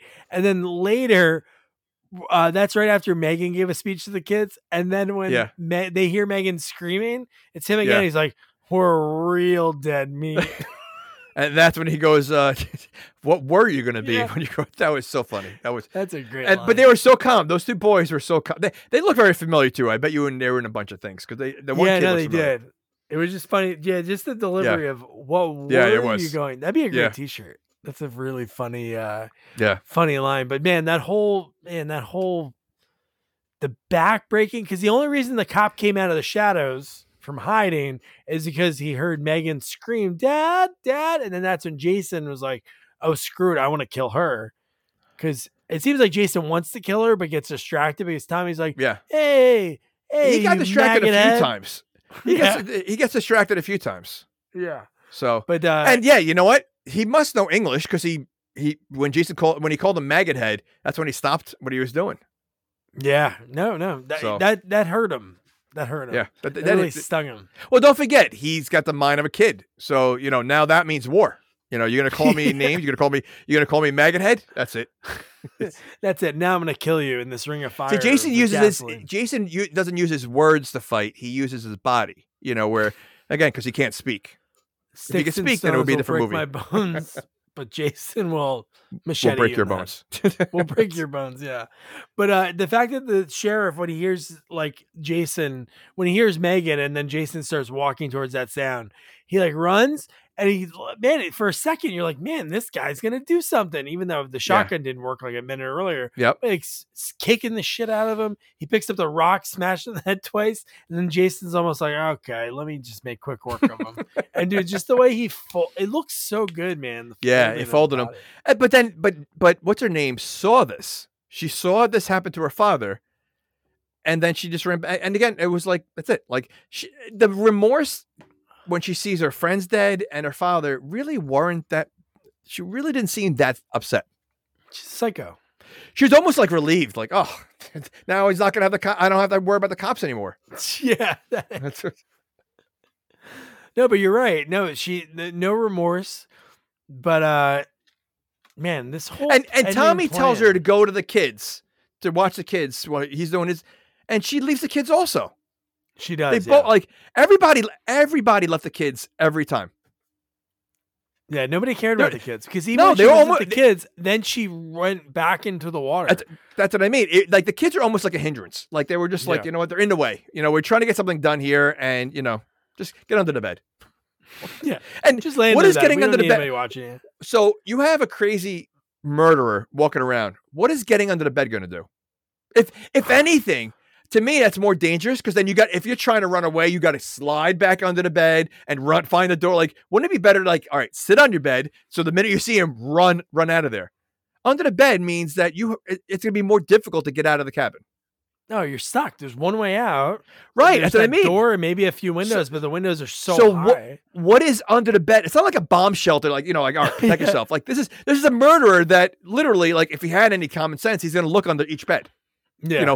And in every movie, they look under each bed. Like we discussed this, I think, in one of the movies where like, does that really work when you hide under the bed? Because I forget what movie we watched. Well, but they either pulled under the bed or in the bathroom stall Or Like, behind the there's curtain. So many of them. Yeah. I know, but yeah. So again, to have all these kids, if there's all these kids under the bed, half of them are not going to make it. Oh yeah, I mean, and if not every kid can fit under a bed. There's not like there's a million. So Yeah. he would just be able to look and see something really quick. But the fact that he busts through the door, I love that he Yeah. goes in through there, and then Yeah. the way he flies through the window to grab Megan. And again, Yep. why wouldn't he kill Megan? He has her in his grip. And then you just hear Tommy say, hey, Maggothead, I'm the one you want. And you're right. Like earlier you said, wouldn't he be like, who are you? Like, not only that, even if he heard Tommy, he wants to go after Tommy, what old Jason would have done was basically snap her neck, throw her to the side, and then go after Tommy. Like, not just like leave her there, barely alive, just choking her to death, and just put her down nicely, and then go over. So yeah, I mean, it makes no sense that he lets her live. Yeah, the one that I wrote down, because he said a bunch of them, like the Maggothead is what got Jason into the water. Jason was like slowly doing his walk through the water. But then Megan is screaming again, which makes zero sense. She knows like what Tommy's plan is. And she was almost killed by Jason, but she's yelling like, Tommy, no. And that's when Jason turns around and he goes, hey, asshole. And then Jason turns and like looks at him. And that's like when this whole...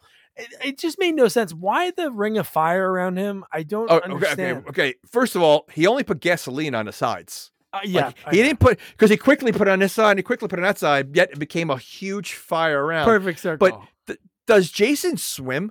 Because it was very deep. He walks in, but when he goes underwater, there's going to be a point where he's either going to walk on the ground all the way there, which is impossible. So you tell me Jason's doing like the breaststroke underwater? Like they get there? We've talked about this in Jason Takes Manhattan when he somehow swims. Not only swims onto the boat and then he swims from the boat to New York City. And he died of drowning. So wouldn't that be his fear? But the end of Jason Takes Manhattan, his fear is water. So yeah. Yeah, it doesn't make sense. But I just can't imagine him swimming, like underwater breaststroke to get to the boat where, Tommy is. And that was a pretty big rock. Tommy put on that boat. First of all, wouldn't it sink the boat? Yes. Yeah, right. I mean, I don't think he could even lift it and put it on there, but yeah. So, and Jason's very strong. I'm not saying that he wouldn't be able to pull up a smaller rock, but correct. And let's be honest. I mean, if you put chains on a rock like that, I feel like it's just going to slide off. Oh, like it's not going to, especially in the water. It's not. There's no way it's going to stay perfectly tight like it was like a rope around something, like a log. It's going to slide off. You can't make a rope like a chain like that tight on a rock. So yeah, it's just stupid. And the way Jason like jumps up to almost be like, "Hey, put it on my neck." He gets so close, he throws it on him and brings him down.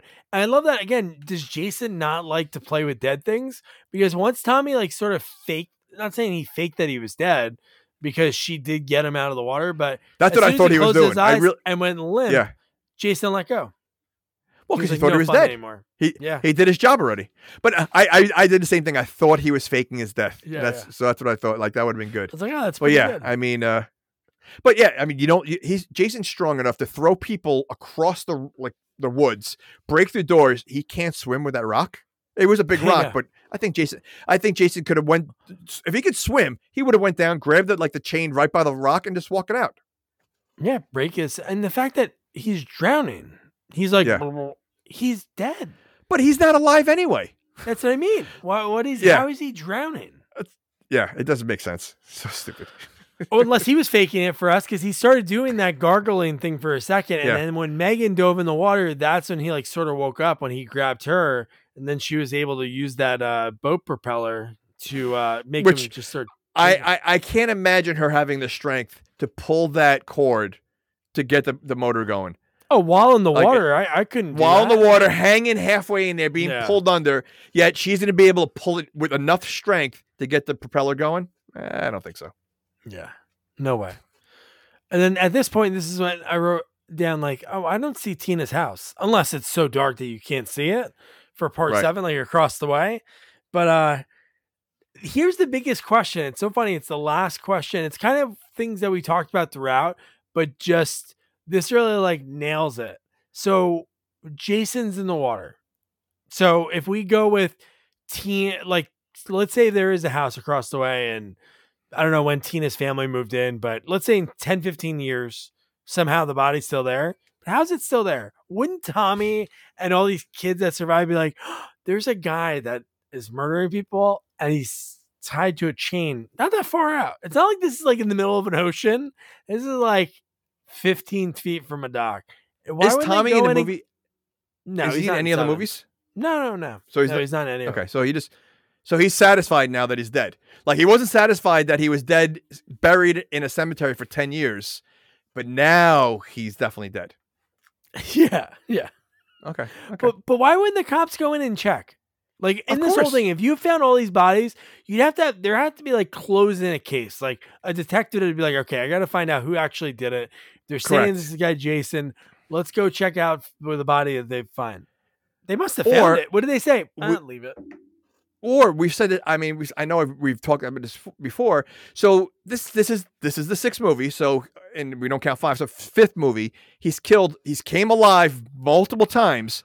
How about going there, chop his head off, and end it? Like they again, it's like leaving the key for the prisoner to escape. You're constantly giving him a chance to come back. Instead of doing it the right way. I'd like Han Solo him, like put him in concrete. Well, I wasn't concrete. Well, I Wasn't it? know, Like, but he was frozen. that's a futuristic movie. I'm talking about what I could do in. Oh, well, you said Han Solo him. I 1986. thought you said the same thing. Okay, so put him in concrete. Poor So man, if poor you put him man's in Han Solo. Would you want his face in there so you could see his or you want him Yeah, in I'd a like to block see of his concrete face. or you want to see? Okay, No, you so see make his him like a face, but- statue. A statue, yeah. Like the- exactly.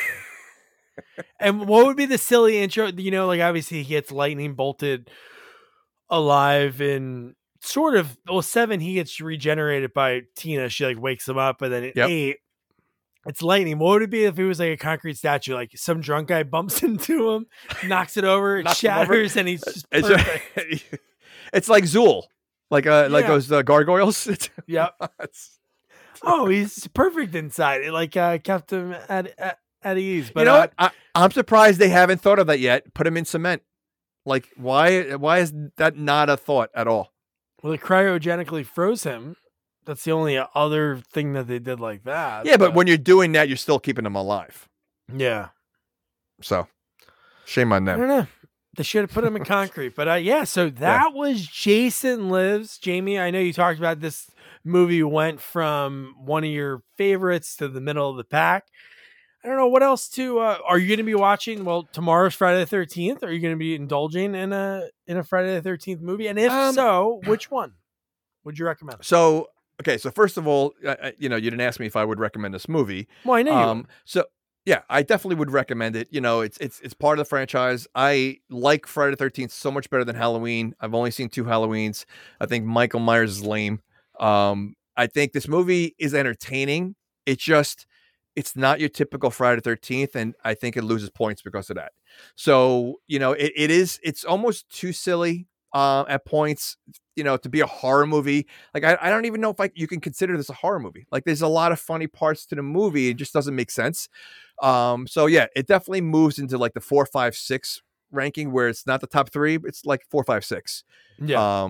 But no, if I was going to watch one, I haven't seen 2 in a long time. I think that would be the one I would see. But I don't want to, just in case we do cover it. I want it to be fresh.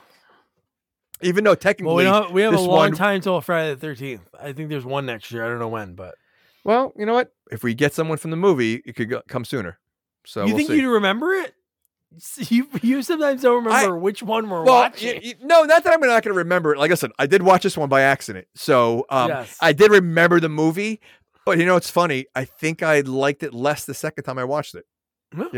So because first time was obviously fresh. So yeah, I'd rather keep 2 fresh. Okay. I'll be watching on there's a group on Twitter. They're called the Stranger Friends. Our buddy Pete does it.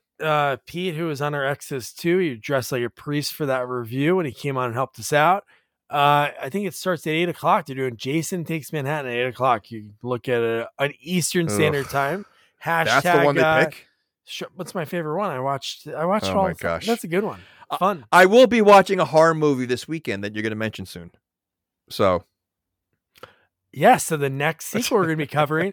So it's so funny, like, we cover Psycho 2 last week, and then I'm like, oh my God, I can't believe there's a Psycho 3. And what happens? One of our buddies, frequent reviewer, he's moving up the echelon of the most episodes reviewed, Nick Sperdone.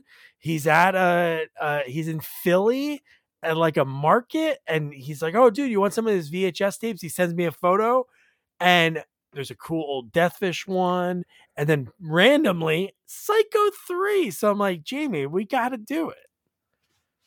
So yeah, I've never seen it. Looking forward to that one. But I think, listen, you know what? For a franchise to have the first two movies be really good, I think the clock is striking that the third one, you can't have magic 3 times in a row. And so I think this one is gonna be a thumbs down for me without seeing it. I haven't seen it, so I don't know, but I'm guessing this one's gonna tank. That's my guess. I don't know. The only thing that I don't know anything about it. Hard is the top 2. That's the hardest I position for Psycho 3 is because Psycho 2 is so good. Well, the first 2 are so good. So, there's no tell me a movie. I mean, even like, say Star Wars. We love Star Wars, and Star Wars Empire Strikes Back was really good. Still like Return of the Jedi, but it's definitely the weakest one of the 3. Oh yeah, because it got silly. So it's hard to have those 3 movies. Even look at Rocky 1, 2, and then 3 got silly. 3 was still good, but again, not compared. Phenomenal. 4 is right, and they came back and they made that big change. So now I don't know if Psycho 4 is going to do that, because I have a feeling Psycho 4 is probably just as bad as Psycho 3. Yeah, and it's more of a prequel. It's a story told by Anthony Perkins. So right. I'm excited for that. So so that's your homework. So if you watch Psycho 2 with us for the first time, we're watching Psycho 3 for the first time as well. So that'll be fun. So don't be a fart head. Don't forget to review, rate, share our podcast. Follow us on all social media at Sequels Only. And don't forget to check out our website, sequelsonly.com. Good night. Good night. Good night.